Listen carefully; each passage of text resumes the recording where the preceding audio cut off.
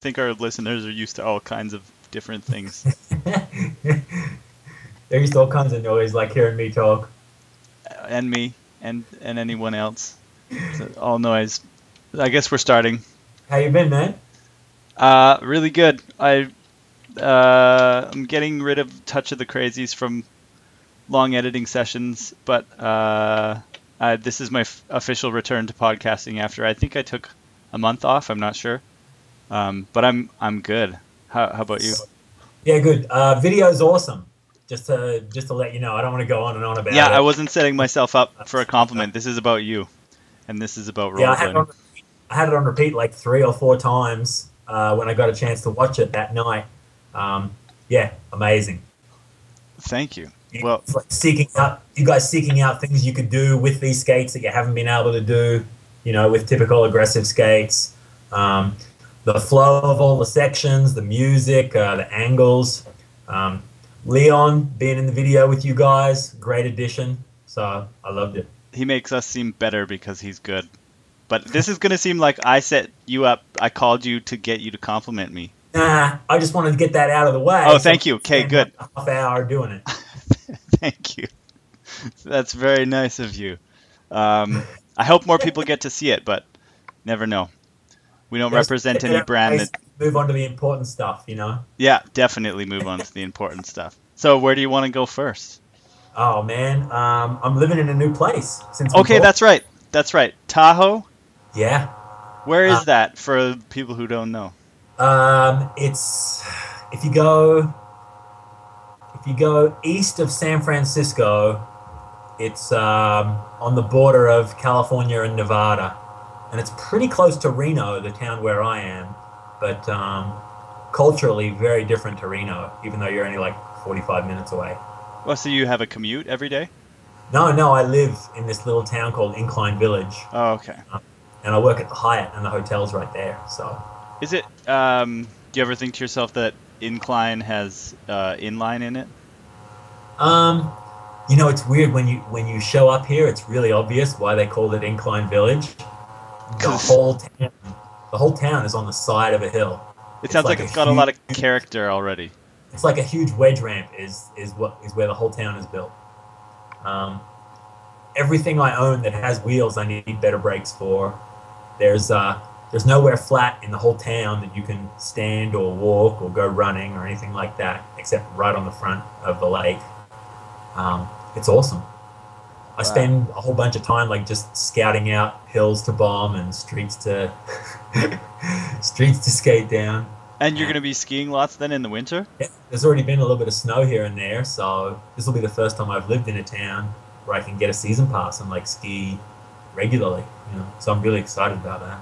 Oh, that's so exciting. I got asked today if I ski, and every time I get asked that, I say that I really, really want to, but financially, it's a big commitment right now. But yeah, I'm jealous. It's something that I always in the back of my mind.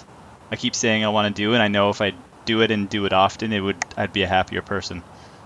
Every time I'm outside and I'm walking around town, the the the landscape, the scenery looks like a combination of Rad, the BMX movie, Yeah. and Better Off Dead. What's better off dead? I should know that. The John Cusack skiing one, where Oh, Paperboy's after him the whole movie for $2. shit, I haven't seen that. That was that before Say Anything? We're gonna have to stop the podcast right now. Okay. Yeah, you call me back in a couple of hours. Go watch Better Off Dead. I totally believed you there. It's that good, hey? It's like the best B movie from the '80s ever. It is pre Say Anything or like young John Cusack. Uh, Young, I never really watched Say Anything, which is weird because I've met a couple of people that are like Lloyd Dobler freaks who think he's like, Buddha or something, and I don't get it because Better Off Dead was way better. Are they girls? In Better Off Dead, No, no, the Lloyd Dobler worshippers.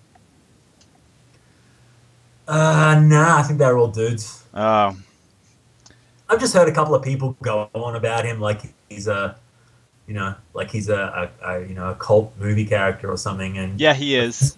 I think I saw half of it once and I wasn't getting it. So It's one of the girl Bibles in my mind. Not as much as Dirty Dancing and Grease, and then I guess The Notebook is a modern girl Bible, but that Say Anything's kind of on the fringes of the girl Bibles. I mean, they're like guy characters that are written for women. Yeah, Okay. but Lloyd Dobler might exist, whereas some of the other ones just fuck up a lot of relationships and expectations, I I think. wasn't getting it anyway, but Better Off Dead is a little more slapstick than that. It's a little more, sight gags and cheap laughs, and it really is a B movie. I mean, it's not even trying to be taken seriously. So And it's a ski movie. yeah, I mean, it's loosely based around skiing. Yeah, Is that Hot Tub Time Machine? Was there any nods to Better Off Dead in that movie? I haven't seen it. Oh, So okay. Okay. That made me think, what I'm about... and now, bro. I don't see every movie that comes out. That's good, actually, because there's a lot of shitty ones.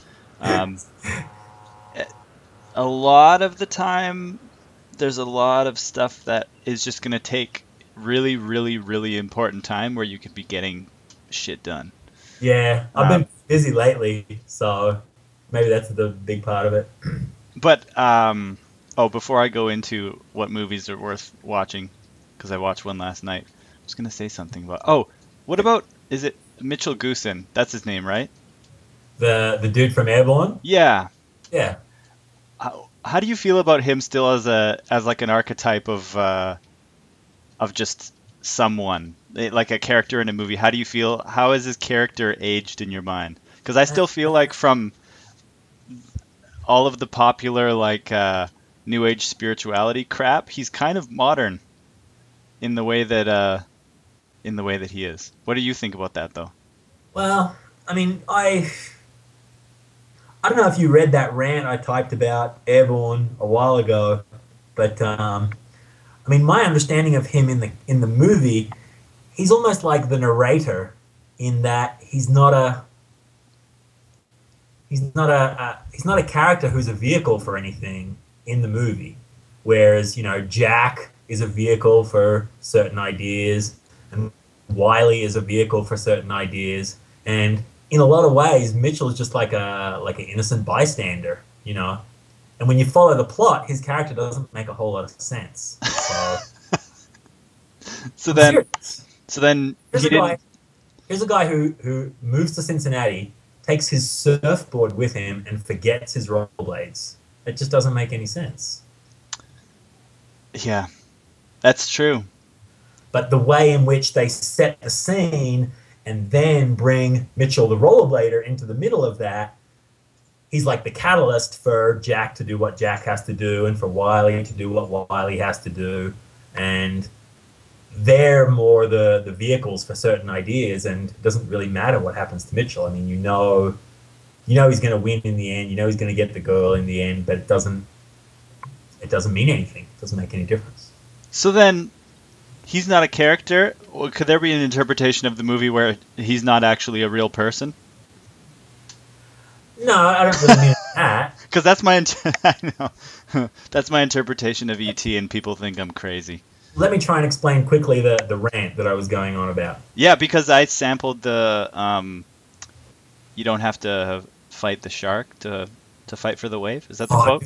You stole that? Ah. Oh, I didn't steal that. I sampled that. Okay, good. Anyway, the rant that I did, what I was saying was that Wiley represents rollerblading, and Jack represents everything that stands between what rollerblading wants to be and stops it from being that, keeps it being what it is.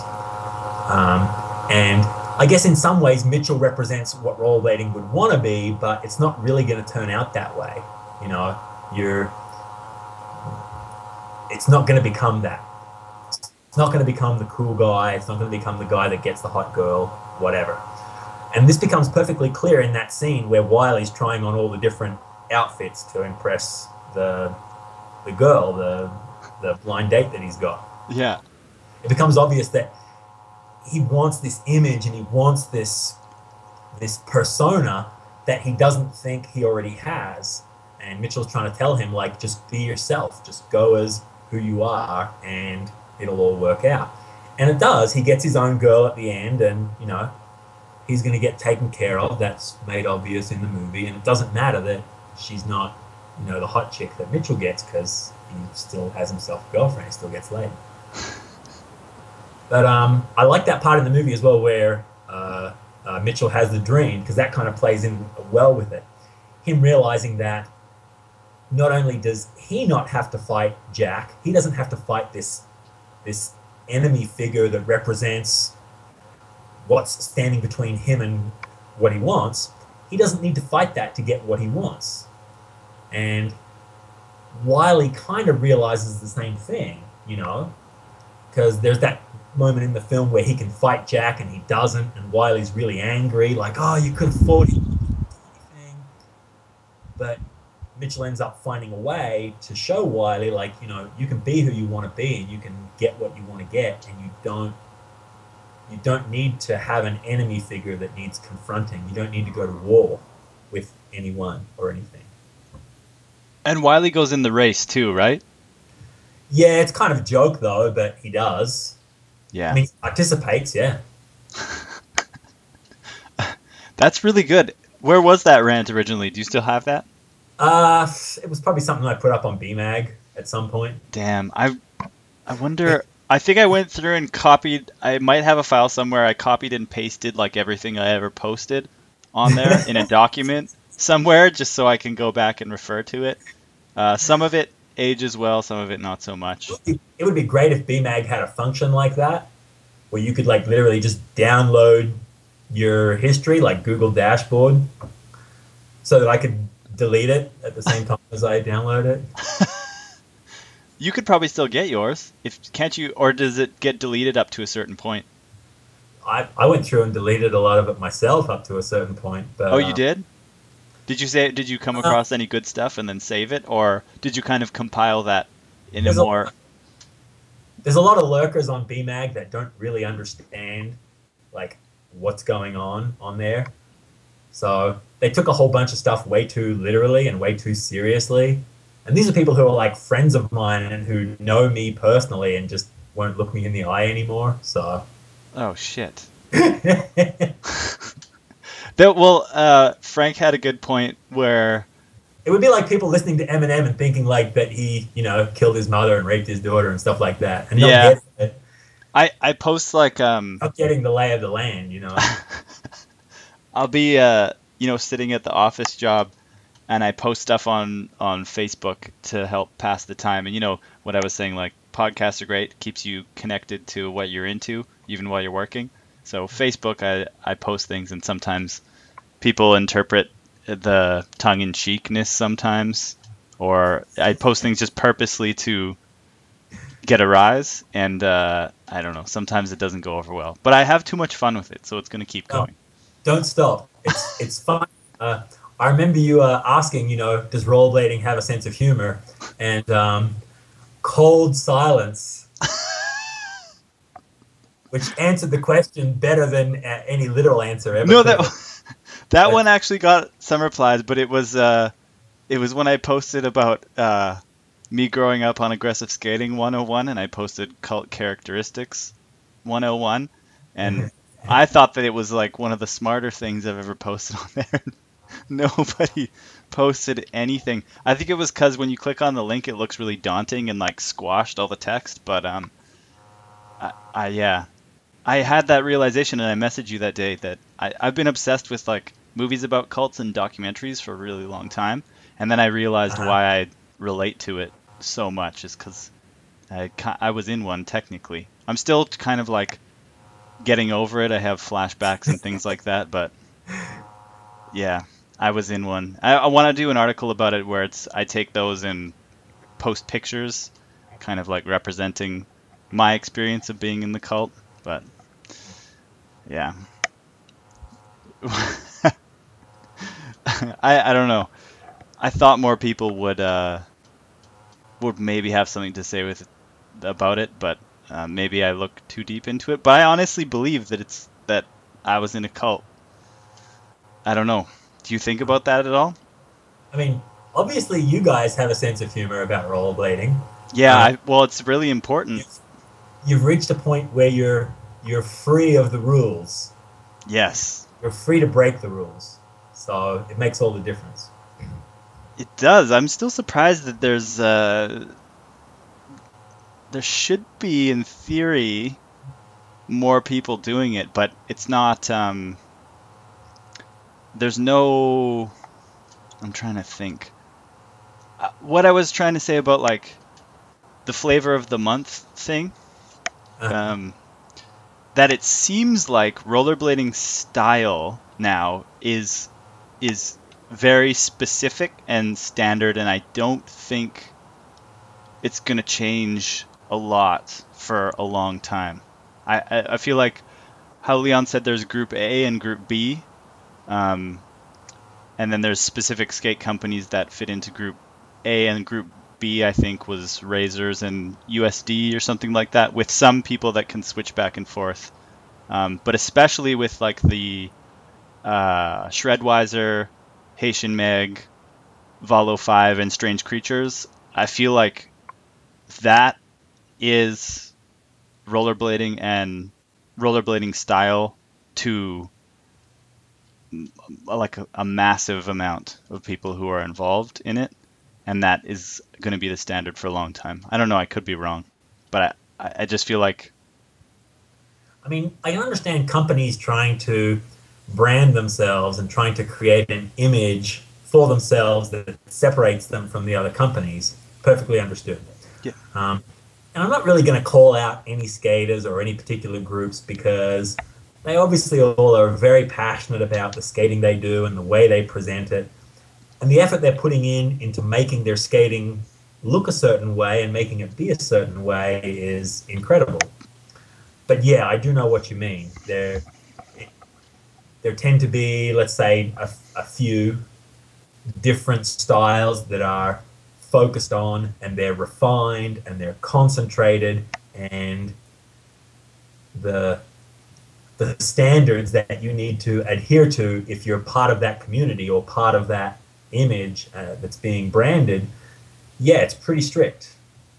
it's very strict. And I mean, I'm nowhere near it anymore, but I've heard talk from a few skaters regarding, certain companies, certain guys behind the camera who really, really need it to be a certain way, and all sorts of things that are incredible tricks and incredible clips become throwaways because they don't fit the image. And that's been going on for a long time. Oh you yeah, know. definitely. I remember Shane Coburn saying to me that if it weren't that way, if the image and the branding didn't have to be so strict, that that BJ Bernhardt would be like the #1 pro skater in the world, in the universe, because BJ Bernhardt will just go out and murder anything on a pair of skates. He still does. Well, in the Shock video, he did. No one will session street with that guy because they won't skate the spots that he would skate. But that would be a good thing But in my mind. you put BJ Bernhardt on Mind Game and you give him a full section in the video, and people are going to go berserk because he's like not following the rules. Or Oh fuck! How awesome would that have been? Or he's got quote unquote bad style or something, whatever the fuck that means. I don't He's know. got the craziest style ever. It's amazing. Oh, Eyes pop out of my head every time you're watching a guy like that do something on skates. And yet, I understand what Shane was saying. There are certain rules that Shane didn't have the power to change, and BJ doesn't skate by those rules. So, it doesn't sell. oh man. Good thing there's people like Drew Backrack to give him sections, or there was. Life Plus was amazing. Amazing. It really was. Those guys deserve a lot of credit for. I wonder how much debt altogether if you like added up the financials of trying to do that. Because I don't think any of them worked regular jobs while they did that project, unless I'm mistaken. I don't know. It's amazing to think of how many people just put 100% of everything into rollerblading expecting some kind of return. Yeah, especially at that time, like when Senate, it was probably like 98, 99 when Senate was kind of on the downward spiral. And yeah, I think a lot of us expected that if we did similar things, that the returns and the rewards would be similar. And yeah, a lot of people, bet the house around that time on what they wanted to do in rollerblading. But I mean, nothing, no company, no venture was ever going to be like Senate, was ever going to be like, Tribe. No, well, I fully believed it too, and that's I remember even like my family having an intervention with me at one point about about my cult involvement. There was one thing when I was reading the list where it's like you ditch important like family events, or I can't remember exactly what it was, but it hit so close to home. I remember like missing a couple funerals because I went on skating trips to like film for a video. And I don't know if I like completely regret it, but it is like I was that deep. I mean, I still am in some ways, not in the religion side of it, but how much I love skating, that's still Yeah, there. yeah. But yeah, my sister and my dad on different occasions had to have skating interventions for me because the way that I talked about like making videos and going on trips and all that stuff, like I fully believed that there, like Life Plus, right? That there was going to be returns in the future. I didn't know in what way, but even if I was just like, yeah, we make a video and then make money off of that one to make the next one, you know. Yeah, I mean, I'm talking about my early 20s pretty much, but I still have a hard time not like calling in sick if there's skate contests or skate events going on, and and I want to be there and I don't have the day off. But yeah. I lost way too many jobs doing that when I was young. So you know you gotta you gotta look more at the long haul than Oh yeah. the short. But I, before we move on, I wanted to make it clear that I don't want to make out like there's been no reward in me being a rollerblader for 20 plus years, just because metric didn't work out like Senate did or like Medium did or whatever. Um, I love the way that I've spent these years, and the person that I am is because of rollerblading and because of the experiences that I've had and the people that I've met, on skates and in my travels. And I wouldn't trade that for anything. I don't want to be an engineer or a rock star or, any other thing rather than having spent the last 20 years rollerblading like I have. I But have we certainly are at a point where you're looking at your own individual legacy and your combined legacy within the community of rollerblading and thinking, I really wish and hope that I can make something of my experiences and what I've learned. And it's not so much give back as just have something to be proud of that you've done in that time.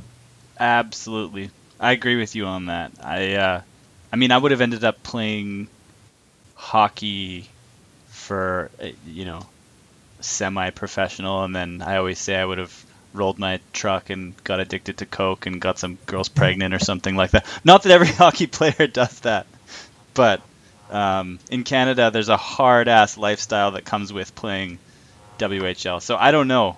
I just It's feel like, pretty much the same as being an engineer in Brisbane. Yeah, oh, really? coke, hookers, yards, mate. Rolling trucks? I saw it coming and I walked away. Well, rolling Subarus. Oh, yeah, that too. That too. I think I still rolling Subarus. I still have to go to Australia. What was I gonna say? Oh, I look back at like I people often call me out for sounding angry about rollerblading and jaded. I'm not. I'm angry about like the culture side of it, kind of that I grew up on. There's some amazing stuff through that, but rollerblading, the feel of it and discovering making videos and some of the videos that I experienced growing up. It got me in touch with my more like artist side, and then that's kind of I'm coming to a conclusion that I hate that word artist or art or anything like that, but that's kind of what I guess I always wanted to try and do with skating and videos. But there was too much of a structure that I grew up on, so the frustration just comes from my own, like, that I wish I would have broke more rules earlier on, but I don't think in your early 20s there's still so much influence and stuff that you're into. I don't know. That was a bunch of different topics at the same time, but hopefully there's something there. Things happened really quickly in rollerblading in the 90s. Like, compared to the rate at which things are changing now in rollerblading, things were changing so rapidly and so quickly in the 90s.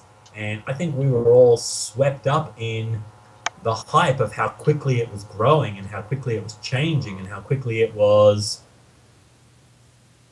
evolving, even if that evolution was at a very kind of early stage, you know?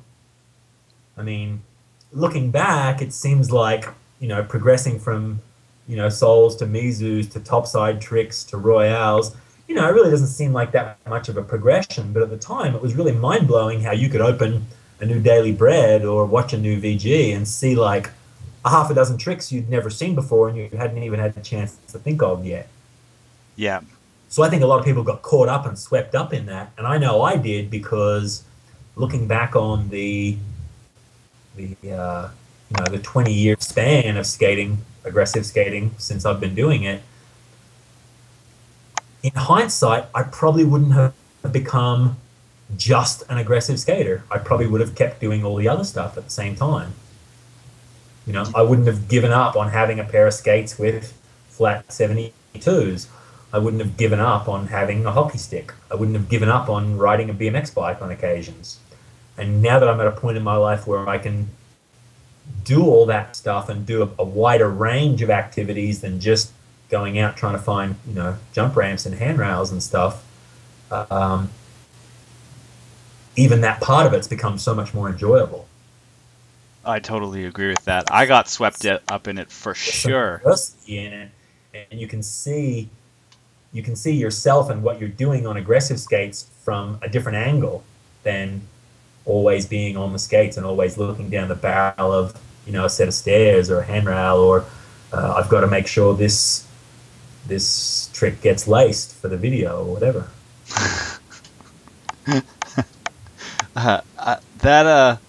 That idea is really interesting. It's slowly coming back around with roller hockey and power blading, and I don't know. You see some people being more open to other activities, but I don't know. There's still some more closed-mindedness. I'd say there's about 20% of rollerbladers that are really ready for it. They might not know how to make it happen themselves, but when it happens, they're on board. About 20%. Absolutely. Now, here's the thing, though. I don't think they're going to change the other 60 or 80% in the slightest. Oh, and I don't think there's any structures in place. What's that? I don't think that the remaining rollerbladers that aren't ready to change, I don't know that they're going to get inspired to change by the 20% that do. No, absolutely not. They're going to stick with the Senate shirts. They're going to stick with the, you know, giving the finger to the world and, you know, thinking that their P-Rail edit's badass. And that's kind of what I said, that I think rollerblading, how I knew it, is very specific and has defined itself and will never change. And I don't think there's any structures in place for that 20% to get any bigger. I liked what Kevin Dowling said in the one podcast about the inline, like there's no rollerblading website that has just everything on it. Isn't that kind of weird? There's plenty of rollerblading websites that have everything but aggressive. Well, and then uh, I remember talking to us the first time I ever saw like really good slalom skating was in person. We were in Amsterdam and we were filming for Better Than Baseball it would have been, and I remember we were stoned and we saw this dude do cones in the park, and it was so fucking mind blowing that we couldn't even figure out like how you could, in the first time you see a Unity grind and you're like, how do you Yeah. even put your feet like that? Yeah. It was like that, and I remember talking to him that there was like aggressive skaters had come to do a demo. It was like Solomon, Vinnie Minton, or whatever. But the way he was talking about it was he was so separate from it that he was talking like aggressive skaters were so close-minded to what he does that there was this, I don't know, this weird separation in the way he was talking about aggressive There's skaters and how close-minded they were because they were so close-minded towards him. And it was the most fucked up thing. I remember hearing that because I was blown away in person seeing this. I hadn't put two and two together that it's like, wow, you could probably combine some of that with like aggressive skating and you might be able to get something really interesting and new. But I mean, that was 2005 or 6. Anyways, that was crazy, I remember. that's exactly why there's no website that has all disciplines of rollerblading on it, including aggressive, because aggressive is so elitist that when you combine it with those other disciplines, it's just going to hate on all of them. It's Yeah, just going to hate on all of them and tell them that they're all fags and tell them that we're way better than them because they can't do a soul grind. And the organizers who have brought all these disciplines together say, well, the easiest way to solve the problem here is just to get rid of that one. oh, I do And have they do. faith. I have faith that it might grow up, but I don't know. Well, while we're on the subject of rollerblading growing up, should I should put in a disclaimer. I know these usually come at the start of the videos and the start of the podcast, but I'm going to throw it in halfway. Um, if you're listening to this and you're a teenager, you don't need to listen any further. Everything that you're doing on rollerblades right now as a 16, 17, 19-year-old is totally cool, and you're cool, and have at it. Go have a ball. Do whatever you want. Be a kid. You know, it's all you. That's good advice. This podcast really applies to the dudes who are in their 20s and maybe even their 30s and are still acting like a teenager on rollerblades.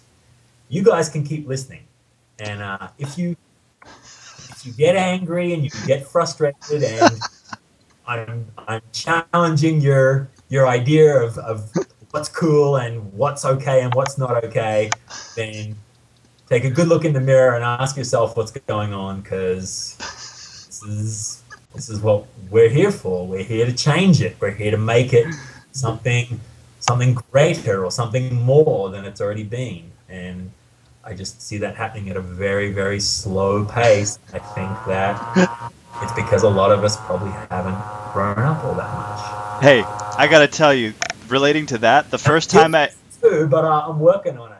What's that? Working on what?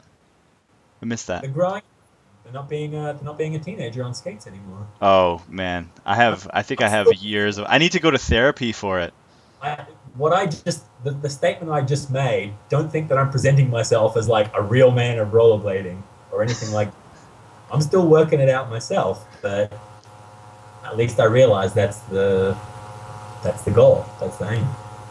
I was the first time I went rec skating, like in my 20s, a long distance, like 4 kilometers or something. I used my aggressive skates. That was how my allegiance was so strong that I thought by using my cuffless rims. Thou shalt not use big wheels. Right there. Hey, well, I didn't have the option. Maybe I could still rep the boot and then have like bigger wheel frames. So that's there's the stepping stones now. I didn't even have that option.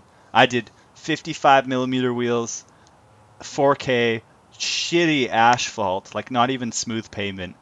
And I think like every stride I don't even want to think about it. Sacrilege, bro. It's disheartening. And Haven't then you haven't you seen the stone tablets that got handed down to Arlo? Thou shalt not use big wheels. that was absolutely. That was yeah, that was a huge one. That's up there on the 10 commandments. Or is it 10? I don't know. Did you say the 10 Well, number commandments? one is thou shalt always wear long pants. Oh yes, our Number short. two is thou shalt not wear pads. Oh yeah, yeah. That's a big I one. forget the rest anyway. It's been a while. That's that's a big one though. That's a big one. I think did I bring up where he wrote that Arlo wrote that article about I think it was an article about Mizus. Yeah, I remember the one. Yeah, that's It was in I Daily Bread, and there was like a 2-page spread and a picture of him doing a soul on like a curved rail. yeah, it was And he was talking about how he couldn't relate to Mizus and Unities from his skateboarding background. He couldn't see them as stylish. and that is those are still But he was learning how to do that. Like he had reached the point where he was learning how to do that.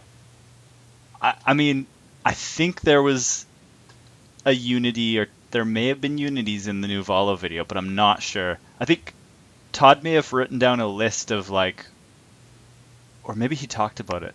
There's like very specific things that just you wouldn't have seen in that video that are like it's not allowed. Well, I mean, yeah, I know what you mean. Todd made it. Oh, go ahead. If you think about all the possible grind stances that are possible, there's probably only a dozen that are in vogue at any one time. And you open up a video and you see those dozen over and over again, and you don't see the others. You just don't. Oh man, Soyels, I love them. Are those not?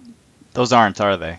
Right now. I feel like I may have seen one just recently. I don't think it's one of the dozen. A Soyal has such timeless style when it's done right. Yeah. That anyone can throw down a Soyal whenever they want, and they're still going to be cool. You know what I mean? Oh, it was in that the Haffy Blade edit versus Chris Farmer.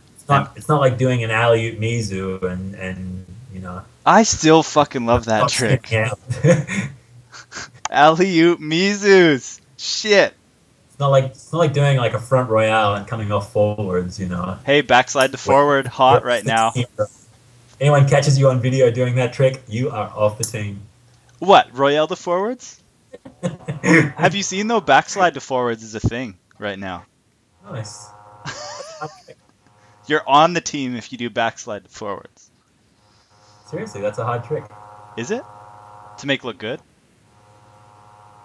No, it's a hard trick to do. Backslide to forwards? Because of where your weight is. Oh, okay, that's why it's a thing. Yep, that's true. What about oh, Todd made a really good point the other day. He was like, I think the reason not a lot of people do Unities, because I was talking about how much I would love to see Julio do a Unity. Todd said the skates aren't as good for Unities, and he was right. Oh, really? Yeah, I don't know. You probably don't do Unities that often, do you? Well, I mean, I can. If I'm gonna grind something that I'm not sure whether it's too slippery or not to Royale, I'll Unity at first. But that's just because I'm old school. Like you can't compare the way that I do grinds to the way that rollerbladers today do grinds. One plus, are you in the? Like I'm old school Royale guy. You know, you put me on a pair of like any skates made since Fifth Elements, and I ain't doing shifties in those skates. Oh man, I could not believe. This is why I love K2s and I love Solomons and I love like the pre-UFS remedies and stuff. Because I know I can go somewhere where there are other rollerbladers and still be able to do shifties and not fall on my ass all the time. I was so surprised when I put on a pair of Fatty Pros this summer and tried to Royale actually how far you have to bend that ankle, or not even bend the ankle, but knees, and like how much it's boned over. That it's a big distance compared to modern skates. Like it's a lot. I never really learned how to do that, to be honest. once skates were made that slid for talks and for royales, pretty much the same. I mean, I couldn't do royales in them. And I don't know if it's couldn't as much as it is just didn't really want to. I mean, most people put in the effort and learned how to do it, and I just wanted to do other stuff with skates, so it wasn't worth the effort. Yeah. I mean, that's pretty much the same for everyone, you know. People would always say, like, Sesamora couldn't grind. Well, yeah, he could, he just didn't want to spend any time doing it. And I understand that most of the top, you know, street skaters, when they get on a vert ramp, actually pick it up really quickly and they're really good at it, but they just don't care about it, you know. Yeah. Like over the years, I've had so many people come up to me and say, "Oh, my boy, blah blah blah, he's so good on vert, no one knows." And I'm like, "Well, yeah, I'm sure he can be. I mean, he's a crazy good street skater. I'm sure he could kill vert. You know, vert's not that hard, but he probably just doesn't want to skate it." Hey, vert is hard. For this guy It's easy. talking to you right here, vert is hard. I would celebrate. I would drop into the ramp. Even if I slid a little bit, I would take my skates off and go have a beer and celebrate.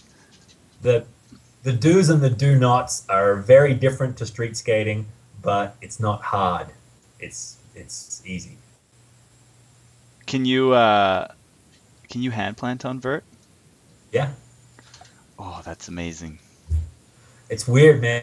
And like here in the U.S., it's like the one trick that I could always pull out of the bag and like impress whoever was there because the way that aggressive skating evolved in the US, no one learned how to do inverts. Is it? Well, it's. It's Does weird. it? I actually had, I'm going to juice myself up for a moment because this is a great story. I actually had Dustin Latimer come up to me at one of the Revolution Thursday night skates after I'd like done an invert and come in forwards. And he was like, "I don't know how to do that trick. I never learned how to do that trick." Really? And I'm like, "Fuck yeah, that's one for me and like 1,000 for him." In my mind, it's like, how very Australian rollerblader of you to be able to know how to do inverts. Is that part of like Australian rollerblading culture or something? Because I feel like all of the big names from Australia could do good inverts. Well, it's really weird. Like, I grew up in Brisbane, in Queensland, Yeah. and despite a couple of really amazing old school guys, Reese and Grant on vert, despite those guys, Toby Heslop was like the only guy who could skate vert Really? in Queensland. So it was an And odd thing then. I never really like got to session with Toby Heslop. He just wasn't like someone who was, you know, in my crew or someone who I could go and skate vert with. You know, someone who I could like call up and be like, "Hey man, let's go skate vert." It wasn't until I moved down to Sydney in '98 that I started skating vert, like seriously with other dudes, and it just happened. Those dudes were like, you know, Sesamora and Matt Salerno and Ian Smith and all of them were not only insanely good vert skaters, but they were very, very encouraging of me, you know, learning the do's and do nots and trying to come up, so to speak, with vert.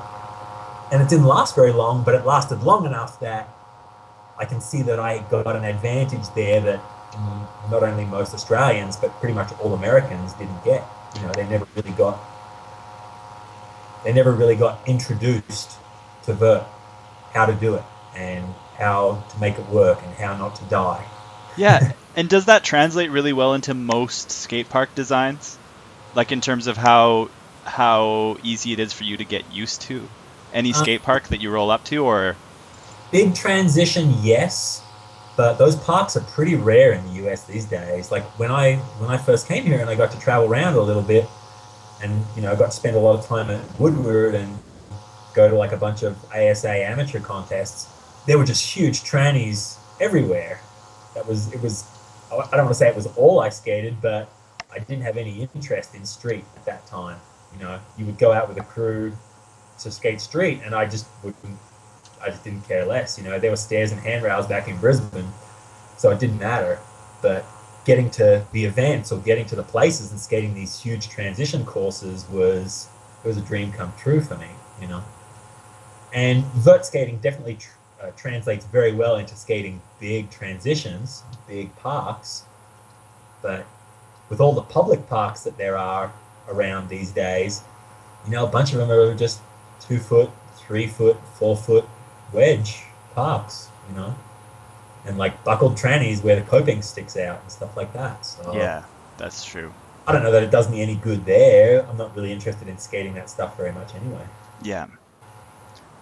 Well, one thing I was thinking of was, you know who I didn't like as a skater, but now that I go through old Daily Breads, um, he was way too far ahead of his time, and Scott Crawford. Did I already bring that up one time?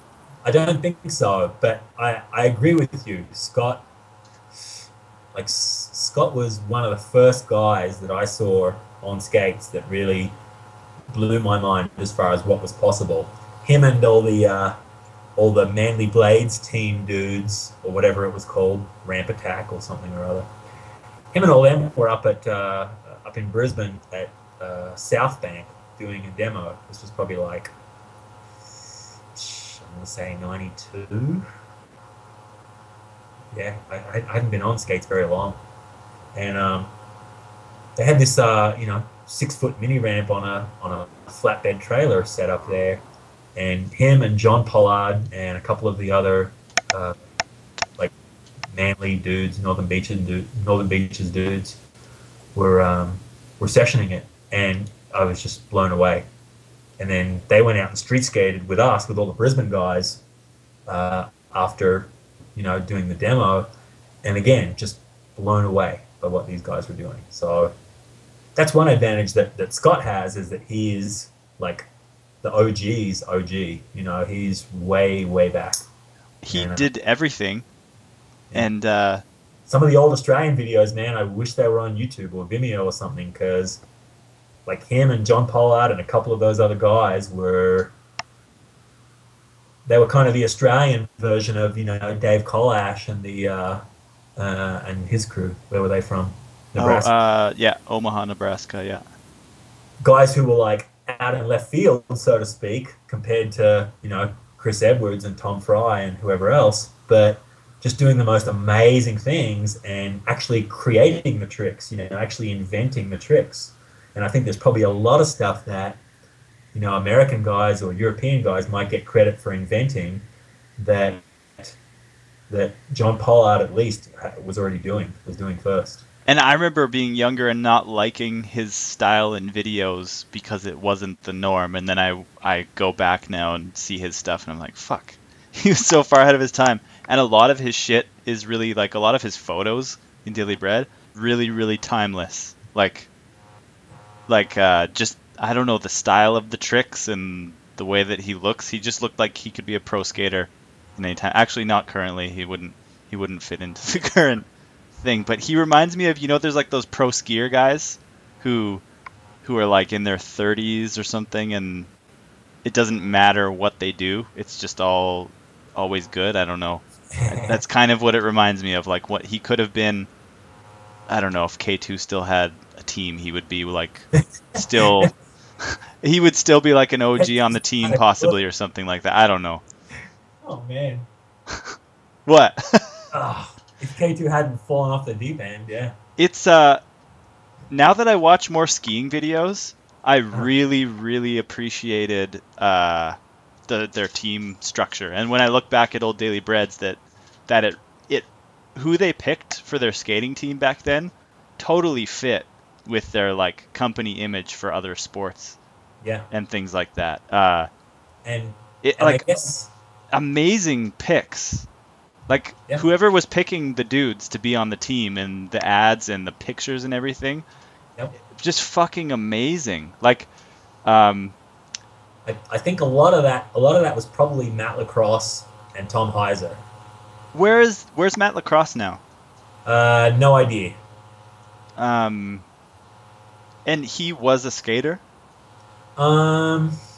Or was he just an action sports guy who knew, like, just had a sense for what was good? Because I remember he's the guy who tried to BMX the Gap or whatever. It was kind of a bit before my time here in the US. Yeah. So I don't really know. I don't know. But as far as influence and the direction of the brand and the image and the team, I would assume that he and Tom Heiser were pretty much driving forces. Yeah, I would love to get Mr. Heiser on the podcast for all of that nerdy stuff. Um, uh, but the watching ski videos recently. You didn't watch that mutiny one yet, did you? Nah, I haven't. I saw the preview and it wasn't really doing it for me. It's full on like street hammers, pretty much. Like, but the way the video is put together is amazing. It was one of the highlights of my viewing experience this year. But it I went made and so saw much sense. What's I went that? and saw the level one premiere of their latest video. Oh, I was gonna watch that. What's that one called again? Partly Cloudy, Oh, okay, yeah, I saw that one. See, I had and the I went and choice. saw the Shane McConkey documentary. Oh shit, which I watched last night, so we could end up talking a long time about that. But one point again that I think I brought up so many times before we talk about that level one is you just realize that why people like Pat Lennon were on K2 as well.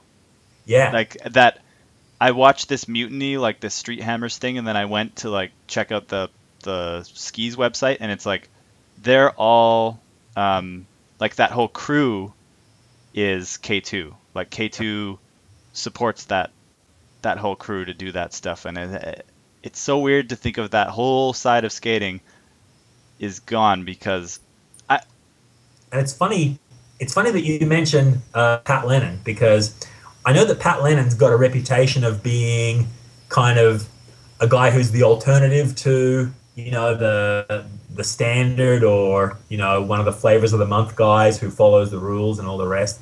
I know that Pat Lennon's considered the exception to those guys, but 4x4 went a long way to presenting him as that guy.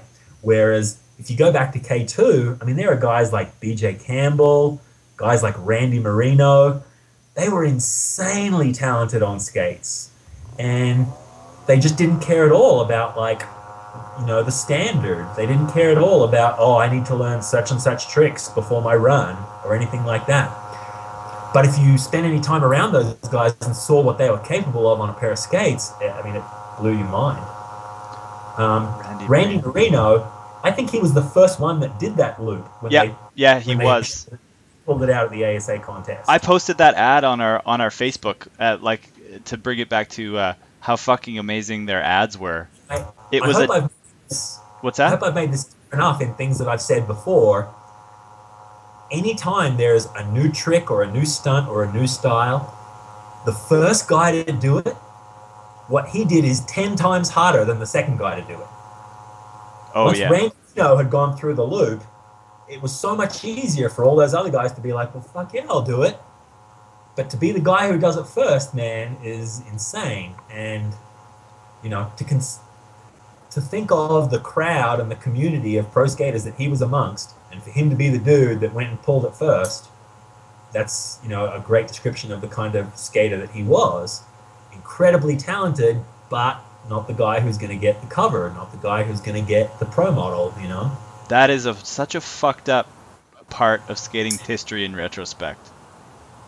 That But K2 could see through that, and they had guys like him on the team. oh, Daily Bread had also had a little bit like they gave Scott Crawford and Sean Robertson like they had a vision too. I think Angie was probably the driving force behind that. She being one of like the original maybe half a dozen people that really got, aggressive skating, so to speak, off the ground, on wheels. She could see that the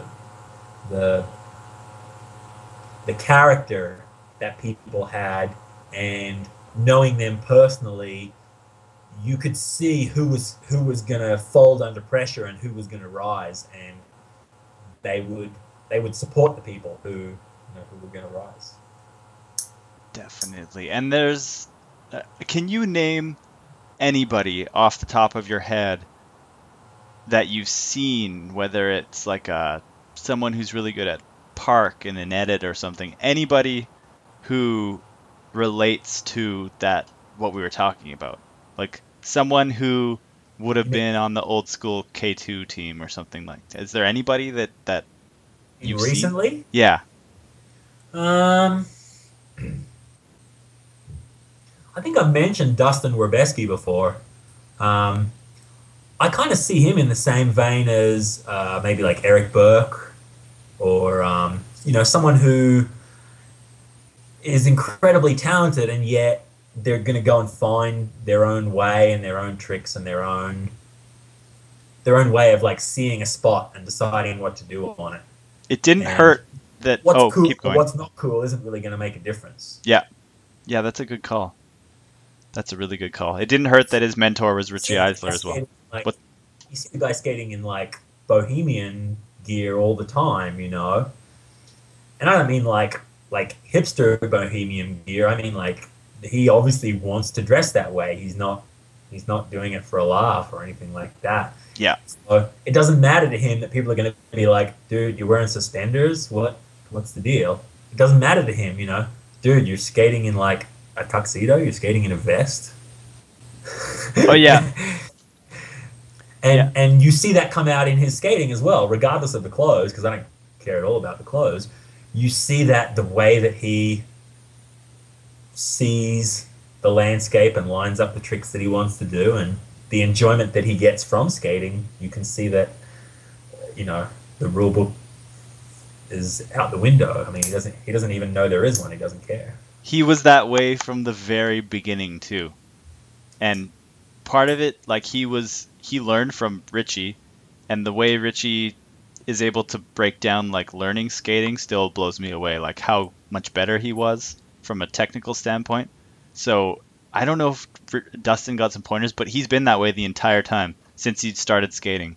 It's weird. I think that the way that Richie skates, he still considers the rule book, and yet he can kind of take it to the next level. Whereas Dustin's like, rule book? I don't need no stinking rule book. Get that out of here. I'm just gonna skate. That's why those two are a great combo. Yeah, I agree. Making Everything they've put out or everything they've produced together, loved every minute of it. Yeah. Yeah, I want there to be more. Oh yeah. While we're on the subject, I've got to drop Chris Nymer's name because that guy's a legend. And seriously, anyone listening to this who doesn't know who Chris Nymer is, you need to go and find some edits. You need to go and watch that guy on skates.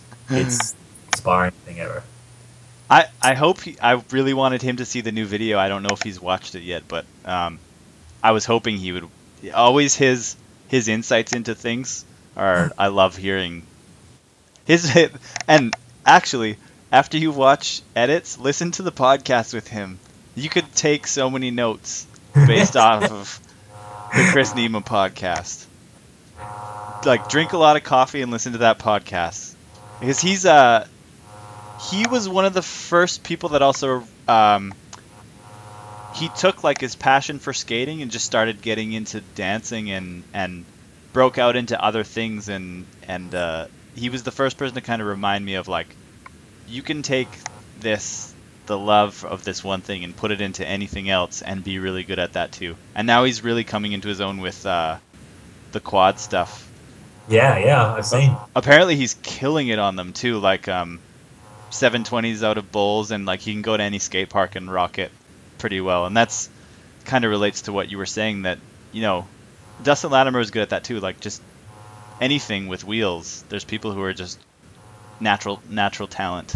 Yeah, but there's like a part of your character or a part of your soul that you've unlocked by having the skates on your feet, and yet you still kind of realize that the real gold is it's in your soul and it's not in the skates, and you can find other ways to take it further. Oh, how good of a transition is that into the McConkey film then? I tell you, man, it was a really inspiring experience. I'm probably going to get a little bit choked up just talking about it. Well, I cried. I think I got welled up like once and definitely. I cried 1.5 times, and I don't very easily. I think the Christian Hussoy documentary, that one had some moments. Did you watch that one, Rising Sun? I haven't seen it yet. No, I'll have to get a hold of it. That one's really good. I recommend that. But Oh man, I just oh, and on that note too, before we go into that, the Brandon Negretti thing was absolute. I mean, I watched the McConkey documentary and then heard about the Brandon Negretti thing, and just I've been I don't know, it made me think about life way too much today, and Yeah, trying to get stuff done. But that yeah, I don't know. yeah. I don't Well, even know what to say about that.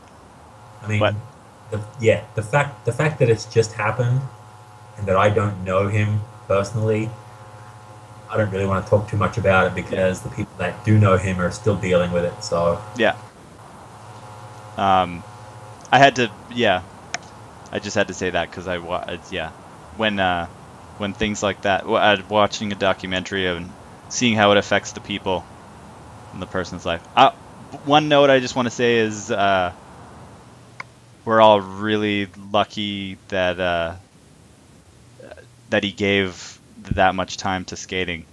yeah, So, anyways, that's the one thing I it's thought of is that we're really fucking lucky because he was gonna retire after making I can't remember what video, and he ended up making two or three more because, like many of us, he got bit by the bug and just couldn't.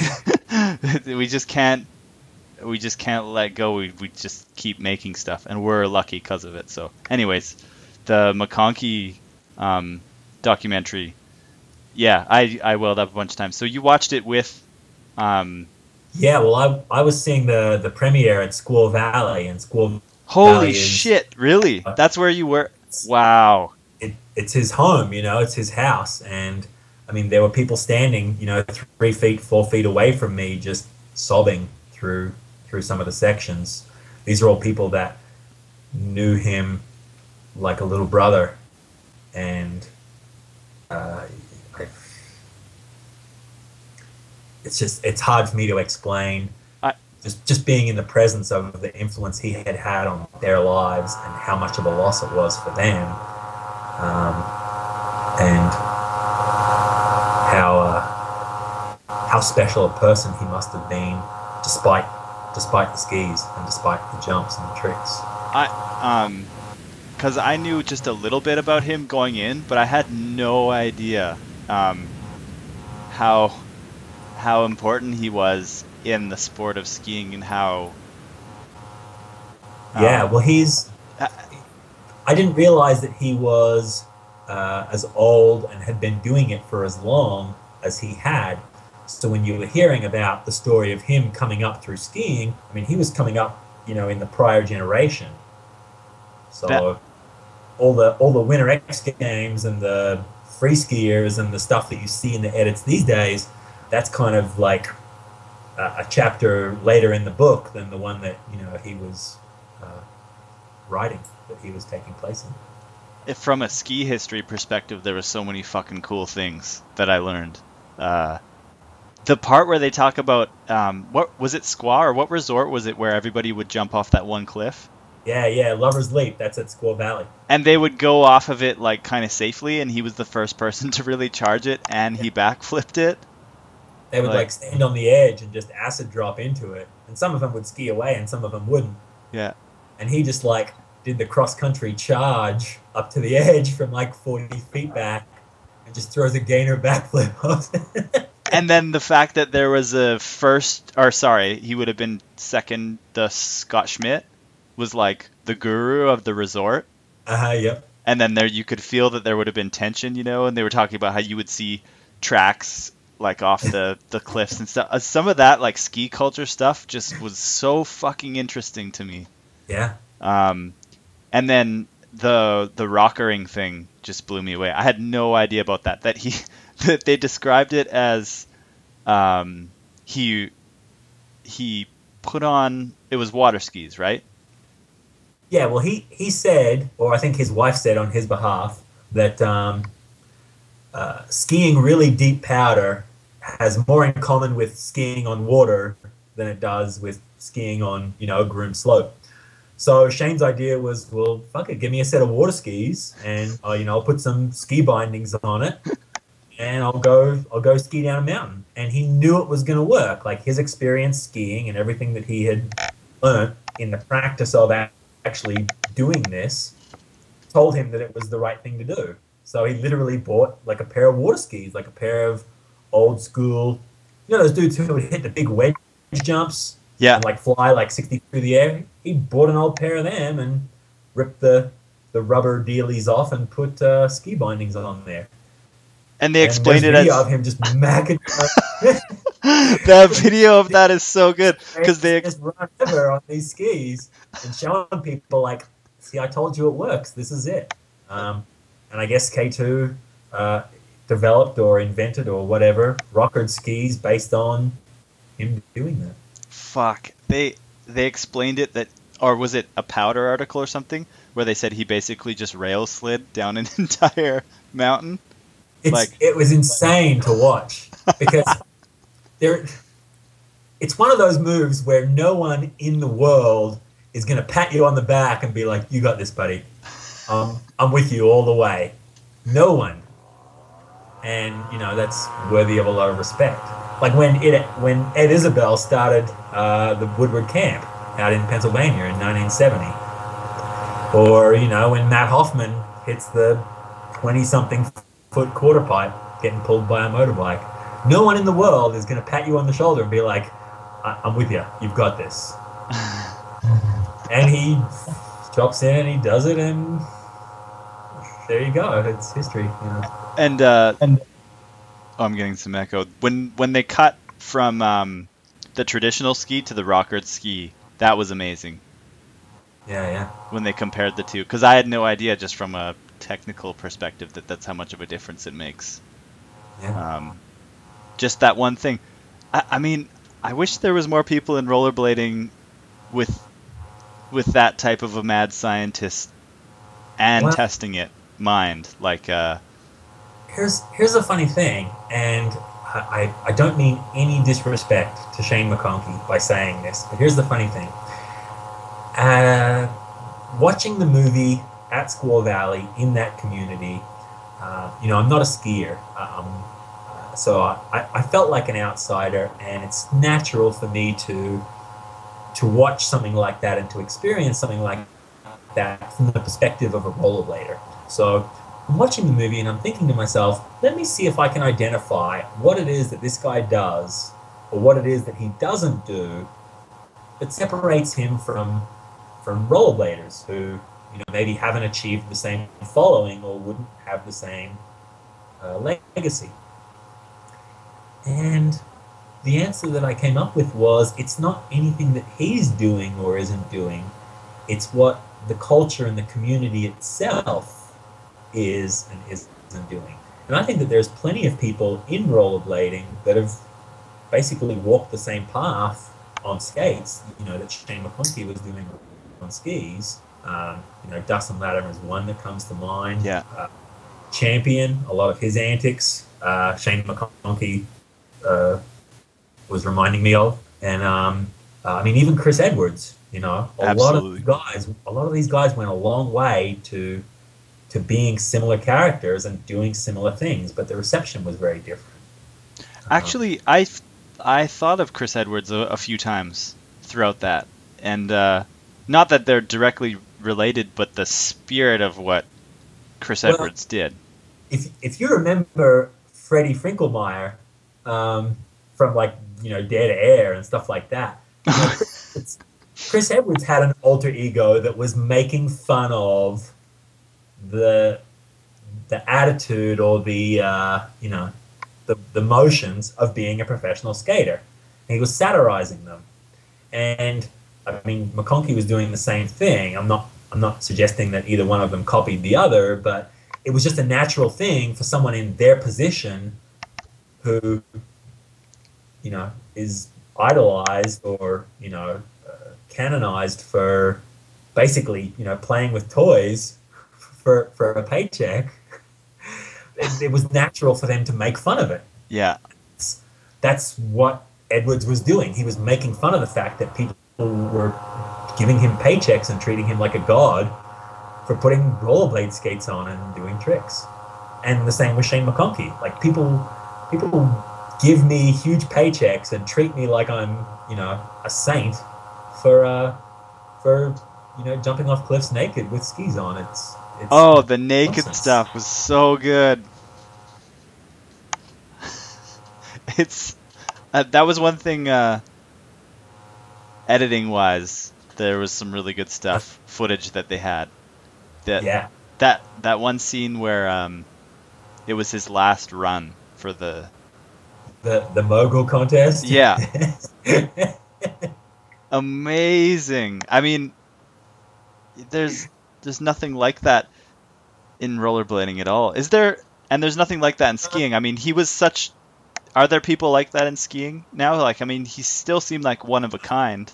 But although, I, no, I think free skiing probably takes itself a little bit too serious for people to do the same in yeah, free skiing and get away with it. yeah, You know, there's a lot of money, there's a lot of pressure and seriousness. So, and I mean, it seemed like McConkey's way of dealing with that was to mock it. You know, it seemed like his way of dealing with that was to make fun of it. Like you can't take this too seriously. yeah, You know, you gotta you gotta be able to make fun of yourself. You've got to be able to laugh at yourself. yeah. That's definitely a big difference between, I don't want to say skiing and rollerblading, but it's a difference between what Shane McConkey was doing and what rollerbladers today are doing. Oh yeah, that's I can't remember You what. guys are the exception. You guys don't mind making fun of yourselves and making fun of rollerblading in general. Yeah, the problem is we're not. I wish people who were really, really, really good at skating would do it because our skills are limited, so we can only do so much. I just wish that structure was in place and stayed for people who are even better on skates to go with it. You know? Did you ever see Sesamora do a vert run where he would do all like the joke grabs, like the dork grabs?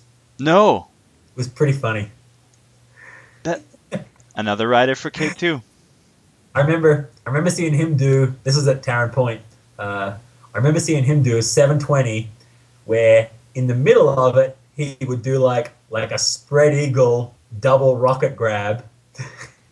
Amazing. And then Oh do wait, the I think. second 360 on the way out. Oh, that sounds so good. I think I remember him doing like a crotch grab 720 or something like that. I But think there's in one of those T-Bone videos. if his warm up wasn't going quite right, you could expect him to break out like a whole run of just dork grabs, just to break the tension, try and get back into the swing of things. Wasn't In famously. general, he took skating really seriously, but he still had a, a comical side. He still had a joker inside. I have a a weird side question. Do you remember him? Was he almost like a point of poking fun in like the aggressive street skating community? Like he Uh, wasn't fully accepted. well, it's just because he was out in left field compared to what they were doing, Yeah. but he didn't mind giving it as well. Like I think he probably became uh, a point of ridicule after he was ridiculing street skaters. Oh yeah. That they were pussies and that wearing baggy pants didn't make them a better skater and whatever else. Oh, did he say that? Just things like that. Oh He yeah. was a character. He didn't mind saying to them like, if you're going to be a pro skater, then you need to be able to skate a whole bunch of stuff. You can't just. I'm putting words in his. I'm Oh, putting okay. words Yeah. into his mouth. What? Don't worry about it. Um. But Weird. he didn't mind. He didn't mind giving it to them, and I don't think they started it. I think they just started giving it back. Yeah. Yeah, that makes sense. Because the community that was traveling and competing in the ASA contests, they all got to know each other pretty well. But the guys that would skate just vert, and the guys that would skate just street, they really didn't have a whole lot in common. Yeah. Yeah. Whoops. Um. That's a weird thing. And vert is a niche within a niche within a niche now. Yeah, we could talk for a while about the fact that vert doesn't have a future in rollerblading. What about It just doesn't. vert in skateboarding? Does it even really have like a? It's not a thing, really. Vert in No. skateboarding, is it? I think vert in skateboarding is different for a couple of reasons. One would be that it's got a much deeper history than in rollerblading, Yeah. and two, the the side stance and the wheelbase that you have, it actually changes the action of vert skating. So Really? yeah, it's hard to describe that until you've really experienced both. But it's almost like the difference between skating vert on a really narrow vert ramp and then going to skate vert on a vert ramp that's got like 8 panels, 12 panels.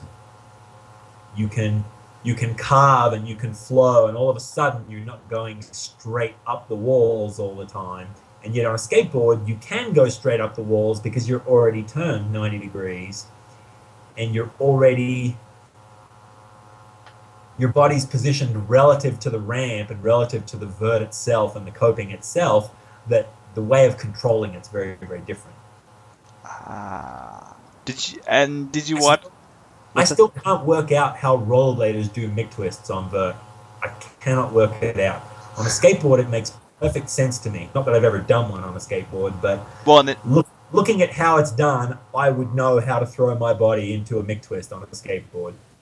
On rollerblades, I'm going to land flat on my back on the coping. I've got no idea. well, and that's why it makes sense that it was done. The McTwist came from a roller skater doing the crab stance or whatever it's That's called. right, because it's like um, it's like the difference between a 360 and a flat 360 over a spine. If you're a rollerblader and you go and do a 360 over an almost vert spine, it's actually a shortcut to start doing them as flat threes. It's easier, it's more controllable, it works better. So you get out of the habit of doing normal 360s over a steep spine and you start doing flat threes all the time, or at least off axis threes. Yeah. And I think a mick twist is kind of the same thing on a skateboard. Doing a 540 and keeping it on axis, on vert, on a skateboard, actually works out to be a harder trick than doing a mick twist. Yeah, because there's It's really a thought short, about it that way. it's more controllable for them to just do a mick twist. I don't even. Oh man, I imagine like on rollerblades, just like heels clicking against the coping and just falling straight onto your back. And was it Edwards was the first to do McTwist right on rollerblades? I would assume so, but some of the Europeans might have been doing them. Oh, that's right. There would have been some quad Like skaters that. Holgren and Rafael Sandoz, they would have been doing all sorts of stuff that we don't really know about because it just wasn't being covered at that time. How far ahead was that guy? I'll tell you who else was doing mick twists really early. Vert skater in Melbourne called Joe Jones. Really? Probably seen a clip or two of him in some really old videos, like The Bottom Line or something like that. Was he an older dude? Yeah, Is he the guy? he probably had 5 or 10 years on Tom Fry. You know, he was an older dude. Was there's a shot of someone on a vert ramp in one of the old T-Bone videos, and there's like a big bug on his shoulder. He's got a beard and he looks older. That's, Is that him? I can't remember. I can't remember that clip. Oh, okay. I thought that may have been him. But anyways, Maybe. Like I can't remember the clip, but it may have been him. Yeah. um, I'll swear back to the McConkey documentary for a second. Um, the other thing that was really inspiring, the backflip off the cliff was really big for me.